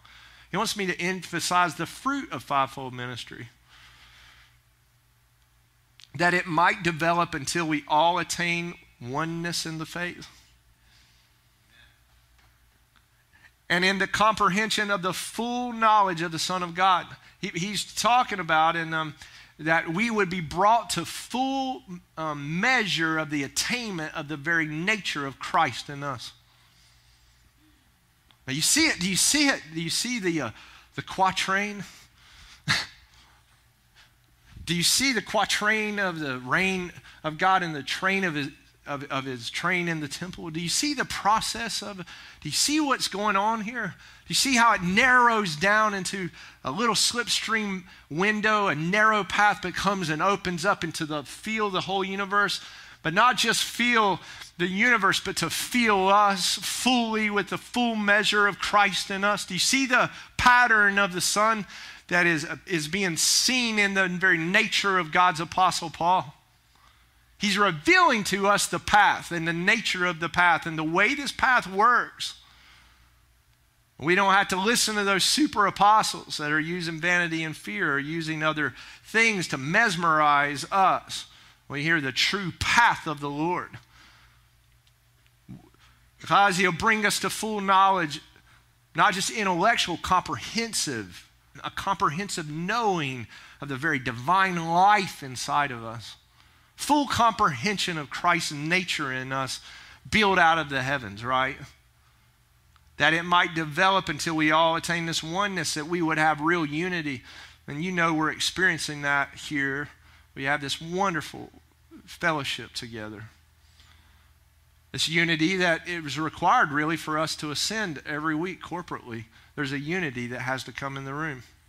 And you can feel it. And if somebody in here is doing their own thing, we have to wait on you. So please don't do that. Stop doing your own thing and get into the Lord and let's get on up into the heavens. A really mature manhood, womanhood, the completeness of personality, which is nothing less than the standard height of Christ's own perfection. The measure of the stature of the fullness of Christ and the completeness that is found in him. What is this? And I heard a preacher this last week say, the mystery that's unveiled and that you see in Ephesians. I learned about this mystery very much at X2M.169. There's a message called Subliminal. And it's phenomenal backstory, but I put all the notes together on this, and I spoke to some of you that were there under the Grosses Pavilion. This mystery of the kingdom of heaven is this, namely that Christ, his own divine nature, would take over in full stature of the human being. Ladies, gentlemen, this is the plan of the Father in the age before the second coming of the Lord. I want to tell you in earnest, today I've been able to, by the authority of the Lord, present the methodology, really, the way that he does things that are seen clearly in Scripture. That when you come up into that experience with the Lord, Paul says his words so lofty a man can't utter them. As y'all know, I say a bunch of odd words myself, don't I? I mean, where'd you get galactic progeny and clasternaut and all these odd? It's because it's odd. There's words that are hard to describe. There's words that are coming out of you that you might, sort of like a little baby talks. They're like, I got you. I'm picking up what you're saying. That was amazing. I feel the Lord on that one, right? There's something coming out that we don't really fully comprehend or understand or know.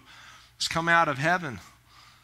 It's a language that maybe we're not familiar with. Maybe it would make us uncomfortable. It's an expression of God in us that is just kind of,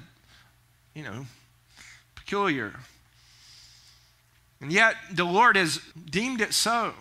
For this great mystery, the unveiling at the end of the age, that the Father wants the whole family to come into the fullness of the stature of Christ, divine nature in us, feeling the whole entire vessel.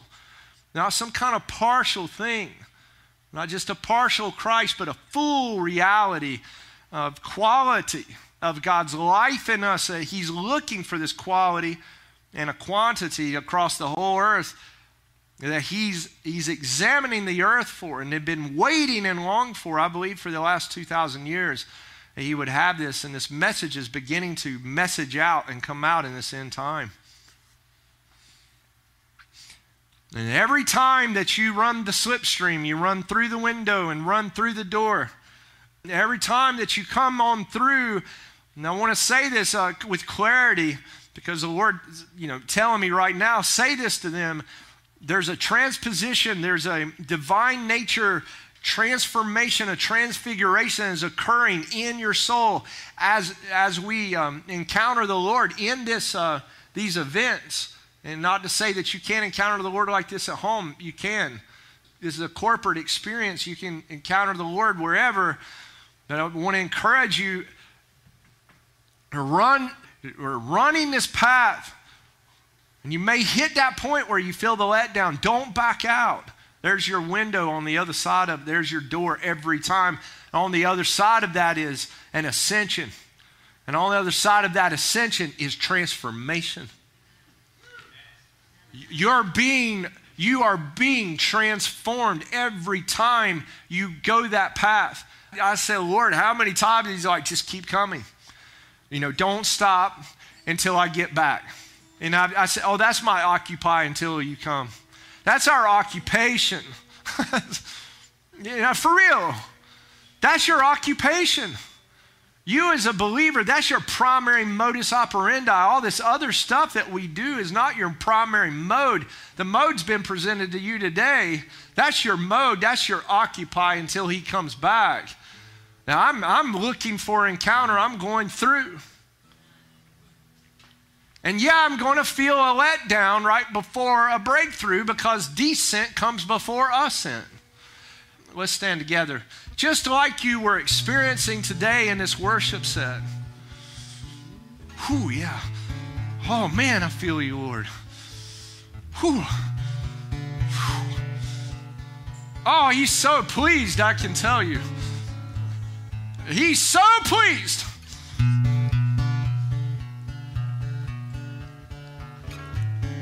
They said, she said, I said, I should have done, I could have done, I would have done. And yet your eyes are still on me, says the Lord. Oh man, it's just like, it's making the Lord so blessed. He feels so blessed because of you. You're blessing his name every time when you're just, my eyes are fixed on you, my gaze is set on you, I have nowhere else to go but to you. Yeah, but you're let down. Oh yeah, I know. That's the path. I've been through some stuff. You've been through some stuff. No, I've been through some stuff. But you're being let down again. Yeah, I was let down again. But I already know that my Redeemer liveth. I already know. I know on the other side of this descent's another ascent. I know I'm climbing up through the heavens. I'm going up, up, up, up, up, up and away. Here I go. Watch me fly. I was made to fly. I was made to be limitless. I was made for glory. I was made for you. And the Lord's like, come up here like he spoke to the beloved John. He said, come up here and be with me. And I'll show you in the book of the scroll, I'll show you things. I've got a plan. I've got a game plan. And my primary plan is Christ in you. My primary plan is work out your salvation with fear and trembling. My primary will for your life is even your sanctification. That's my primary will. If you're questioning what am I supposed to do, no, I'm wanting to make you holy, says the Lord. I'm going to purify your conscience. I'm going to make you all things new. I'm going to let you have a mullet.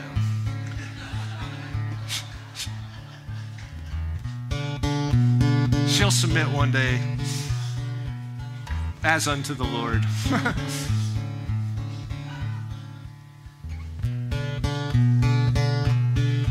Oh, man. Yeah. Yes. Yeah. We got it. He's with us. Oh, he's reminding me of this. I want to say this. This is beautiful. This is beautiful. The great mystery of the ages unpacking itself right now. Listen to this. Thank you for being patient.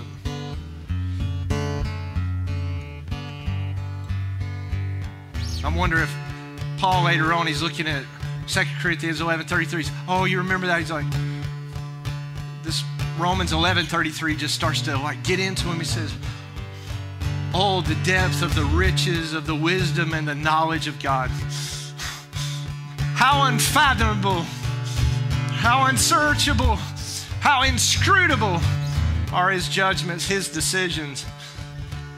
How untraceable, how mysterious, how undiscoverable are his ways, his methods. Listen, his paths. Well, 2 Corinthians 11:33 goes right with Romans 11:33. We can't even fathom the path of the Lord. We can't even think. It's so outside of our ability to.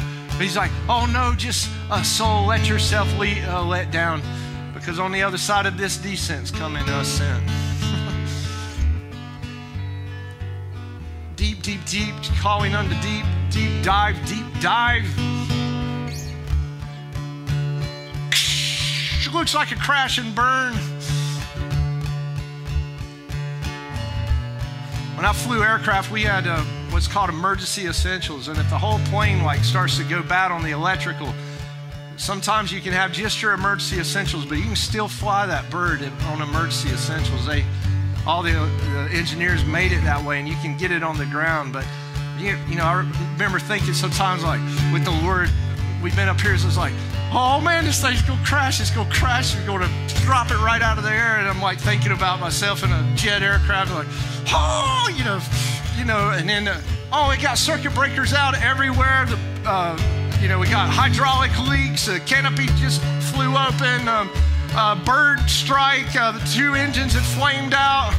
The whole thing's going to crash, and then all of a sudden the Lord's like, and then next thing you know, we're like in a stealth fighter. It's like, just switch the plane out. This is backup. And there we go. Just put on new skin, brand new skin, like stealth skin, like stealth architecture skin. Oh, I just get new skin, like a baby skin, a new wine skin. Because that thing that was going out, it couldn't take us where we were headed. Yeah, right? I mean, and so instead of being upset about losing a $60 million aircraft, just got a $200 million one. You know what I'm saying? Because the Lord will reskin you. He'll put that baby skin on you, that skin of Christ in you. And you can fly and let the thing go. Let the old wine skin go and take in the new wine. Forget and let go of that stuff like Elizabeth had wrote, and let the whole building explode if it has to, so we can be just completely gone in Him. You know what I'm saying? Oh, yeah, you know. And while you know, let's get communion together. We'll take it together, but come up for communion and just, yeah. New skin, I say new skin. Let the wine of the Lord, let the riches of the Lord flow. Go. Yes, Lord. Into pieces. Now is the time He will heal us. He has injured us, and He's broken us. Now is the time to bandage our wounds.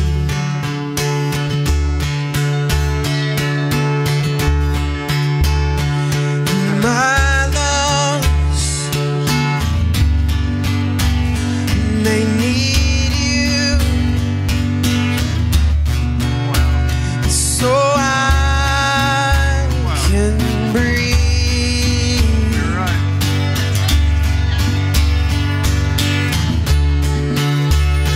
And my heart, it needs you. So I can believe,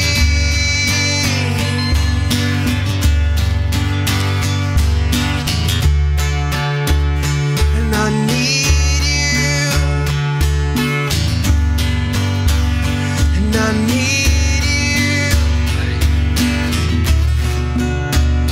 and I need you now.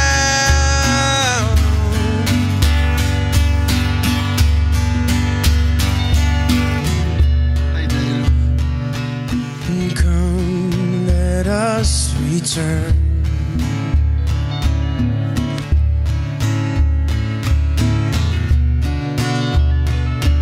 Come, let us return.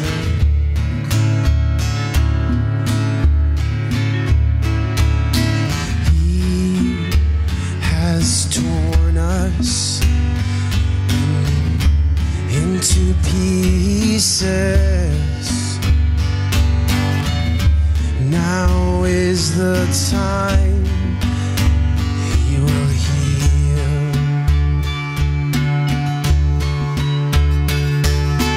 He has injured us, and He's broken us.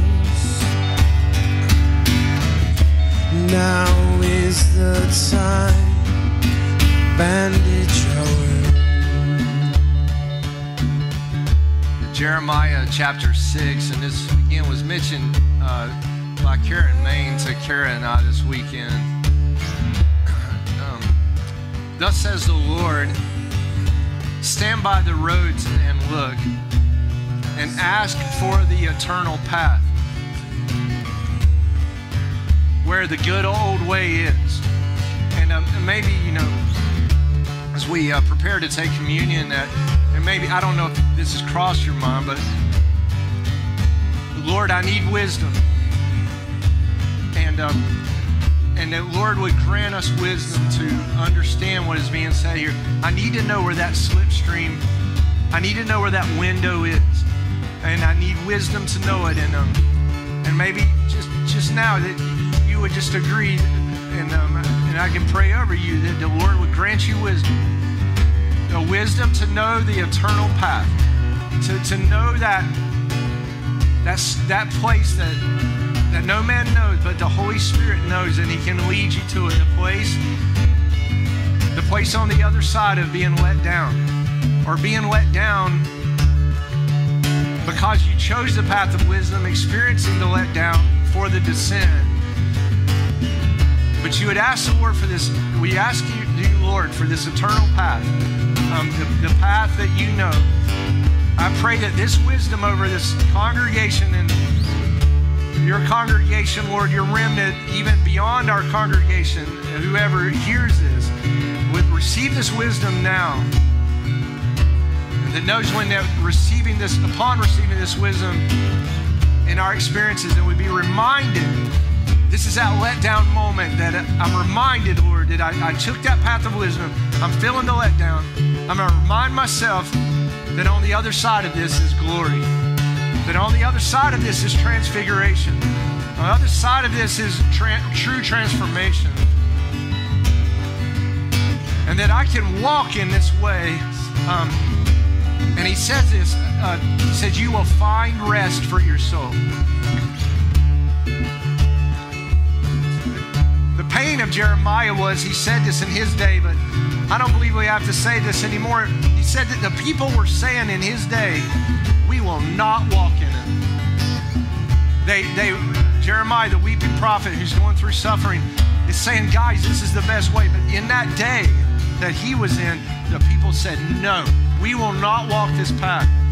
But I know better than that concerning you. You see the wisdom of God, and something that we have now that maybe they didn't have. The blood is paid for everything. Jesus comes, He covers it, and He's got us. It's very, good segue, Lord. Took the bread and He broke it. He said, this is my body which is broken for you. Do this in remembrance of me.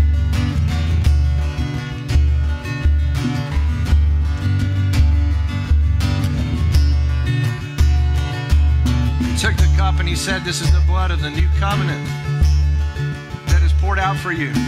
Do this in remembrance of me.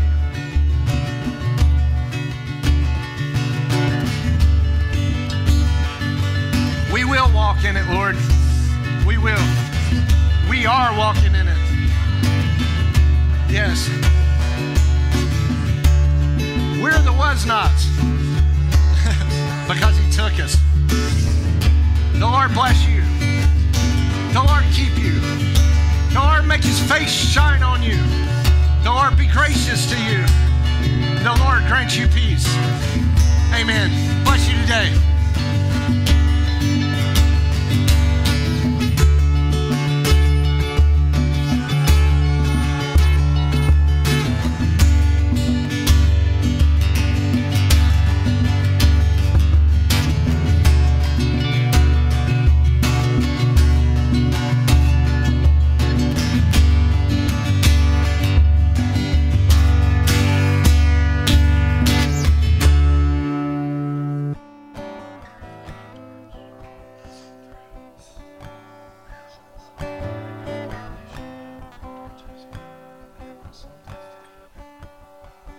I am His promised bride, and I'm destined to wear white. My chest is full of hope, and a dress and veil as snow. And he said he'd come for me. He'd know when I'm ready. And my heart is aching for the coming of the Lord. I must get ready now, and I must get ready now. I must get ready now, for behold, my bridegroom comes. Oh, I must get ready now. I must get ready now. I must get ready now, for behold, my bridegroom comes. Yes, behold, my bridegroom comes. Yes, behold, my bridegroom comes.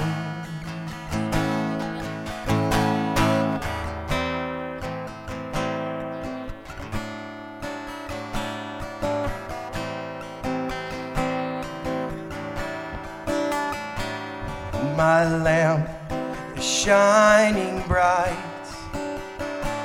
with oil to last the night. And this passion, it is a fire, and it burns with pure desire. Oh, and he said he'd come for me, 'cause he'd know when I'm ready. And I sleep, but my heart's awake. Oh, he's coming soon, I pray. Oh, Lord, make us ready now. Lord, make us ready now. Lord, make us ready now. Oh, behold, my bridegroom comes. Oh, Lord, make us ready now. Make us ready now. Clean us up now. Oh, the pure and spotless bride. Make us ready now.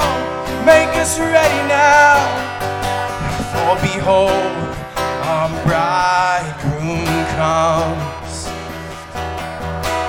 Oh, for behold, our bridegroom comes.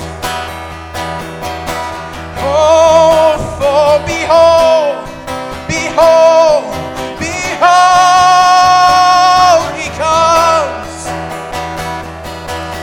Oh, he's pressing through, he's pressing through. For behold, our bridegroom comes. Lord, make us ready now.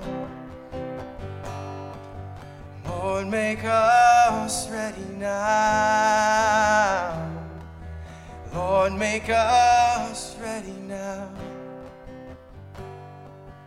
Oh, here he comes, here he comes, here he comes. Oh, make us ready. Oh, oh, fill up our lamps,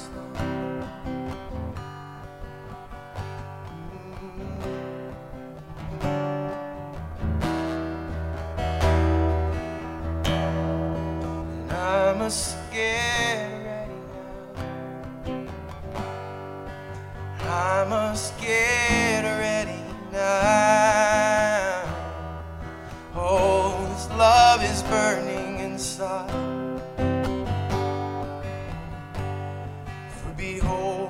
my love has come. I must get ready now. I must get